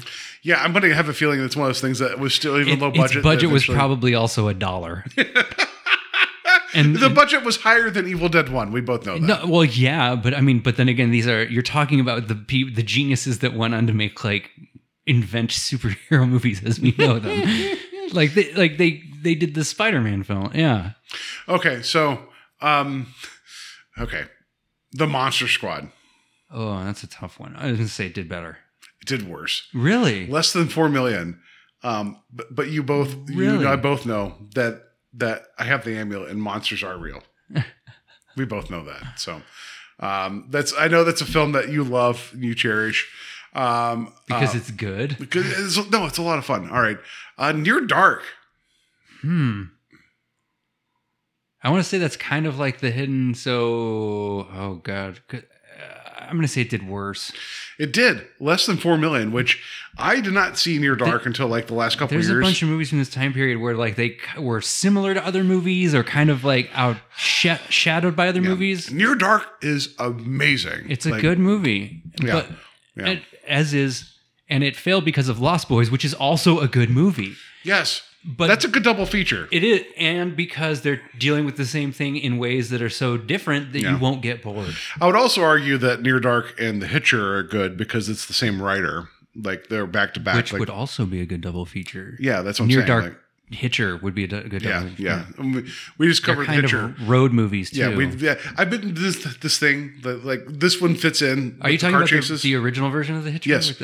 I've been doing the back and forth between this and my other show, Strange Highways. We've been kind of going back and forth, like it's like a road movie summer. Like we covered. You'll appreciate this on Strange Highways with my co-host Terry. We covered Duel, The Hitcher, and The Wraith recently, and here I've covered this. And then a couple weeks ago, I covered the Twisted Metal series on Peacock, which is a lot of fun. Is it? Yeah, it's a lot of fun. I was curious about that. Yeah. So okay, last one here. American Ninja 2: The Confrontation, another canon film. Better or worse than I'm going to say it did better than American Ninja 2. It did. American Ninja 2, which is the better of the American Ninja films. It's a lot of dumb fun. $4 million. So here, bonus one. My Demon Lover. Do you remember My Demon Lover? That the lead of that is what was it?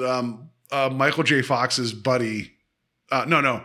It's the friend. It's the friend and Family Ties that Kirk Cameron's buddy, like Nick. Skippy? But not Skippy was Skippy was in Family Ties. Oh, okay. Oh, you don't remember my Demon Lover? No. Oh, okay. It had here. We'll look at this here. Okay, I recognize the cover now. Yeah, okay. It's the one that's got the locket on it. Yeah. Where the guy, like, if he got horny, he would turn into a demon. As you do. I mean, that's what most of the Southern American believes right now. Scott Valentine, who was, I think, the lead guy in this, who was, what was he in? He's known as Nick Moore. What was it? On Family Ties. So, all right. Anyway, he was the buddy on Family Ties. I like that him. Was he the one that died in the car crash? Michael J. Fox got all upset about it because he would have been in the car if he showed up that week. No, Scott Valentine's still alive. No, so. I mean his character. Oh, maybe. I don't know. Anyway, I just like the idea that, like, he was, he was on Family Ties. No, Pat, he's still alive. Yeah, I don't know. Anyway, so that was a lot of fun. It's been like, it just shows you how what we think did well versus what we know we enjoyed. Right. That's they say that about the Academy Awards all the time too. Where like there's the one that won, and then you go like, I don't even remember that movie, and they go, what was also up, and they'll be like, Saving Private Ryan. And they'll go like, well, why didn't that win? It goes, well, the one that's remembered and the one that endures and the one that people think is the better movie is usually not the one that wins. Do you remember, like, I forgot. Do you remember what actually won against Saving Private Ryan? Was it Shakespeare in Love? Yeah, that pisses me off. And that's the thing where, is Shakespeare in Love a bad movie? That's not. But is Saving Private Ryan, like, the superior film in all ways? Right. Yeah, so. Now, there's also a game you can play, put yourself in the shoes at the time of, like, the Academy at the time, and then you can start to go, like, I can see why they picked that, but in retrospect, from 2023, looking back, you're like, that doesn't make sense. Yeah. Like Green Book? And I mean, you want to have a lot of fun, go through the 70s, and there's ones that you can't find. Yeah. And that, like, you're like, this won an Academy Award, and you can't even get a copy of it. And it's like against something that's like, like I've seen it 100 times. It's great. Yeah, it just Also, like the film Crash, not the Cronenberg one. Yeah. Anyway, so that's going to do it for us this week. Thank you, Pat. Thank you for having me. I appreciate this a great deal. I know this is fun. We had a meandering conversation about The Hidden, but like, why not? Like, it's a fun movie. People should watch that. So, I mean, we could do an ancillary episode where I explain how they do all the technology and everything, but that's not fun. Yeah, but what do you mean by technology? You mean like the actual sparkles in the mouth, like an alien transferring? I'm kidding. No. Yes. No. I actually know how they did that. No, I'm serious. There's a total of there's a couple versions. There's the one that ended up in the movie, and there's a couple versions out there, and they actually had to take live casts of these heads of the actors and animate them for. Never mind, but no. If you want to do an episode about the tech, I can do that. I'm saying, like, no, thank you. I love you, you're a brother. So that's going to do it for this week. Next week, we're taking the week off because it's Labor Day. Because I just want to enjoy Labor Day, right? Like, that's all. Right? I'll be sitting in a room by myself with headphones on, pretending to do a podcast. Sadly, oh, bullshit! You should come over. We could pretend to do a podcast, right? It's Labor Day. So everybody, like, take the week off. I'm taking the week off, and then after that, watch The Hidden. But the week after that, I am completing the year of Carpenter, which has become 2 years of Carpenter, by getting to his last film, The Ward, which I have seen. But who's going to join me at TBD? That's going to wrap it up for the year of Carpenter, because we have, Pat, we've been through everything. Aside from Somebody's Watching Me and Elvis, we've covered everything from Carpenter. Can you find Elvis? Is that possible to find? Yeah, I mean, I'm sure it's the made-for-TV film. I could find that. I meant like legit, like, can you buy a copy of it? Like, I don't know. I will find a. I've not seen it ever, and I've not seen Somebody Is Watching Me, so that's my last two blind spots. Last time I saw Carpenter's Elvis was when it aired. Wait, you're younger than me, so I don't know when you saw that. It was like there was an 80s Okay, great. Yeah, I remember it was a TV because it was a miniseries, right? It was a miniseries. Yeah, it was on, and I remember people watched it. So I've not seen those two. That's my last two Carpenter blind spots, but we're getting into The Ward, which I've seen previously, but we'll figure it out. That's going to wrap up the year of Carpenter. Sorry, the 2 years of Carpenter. Everybody in the meantime, have a good week. Have a safe week. Enjoy the holiday. And also, don't let aliens just shove themselves down your throats. That seems inappropriate. Yeah!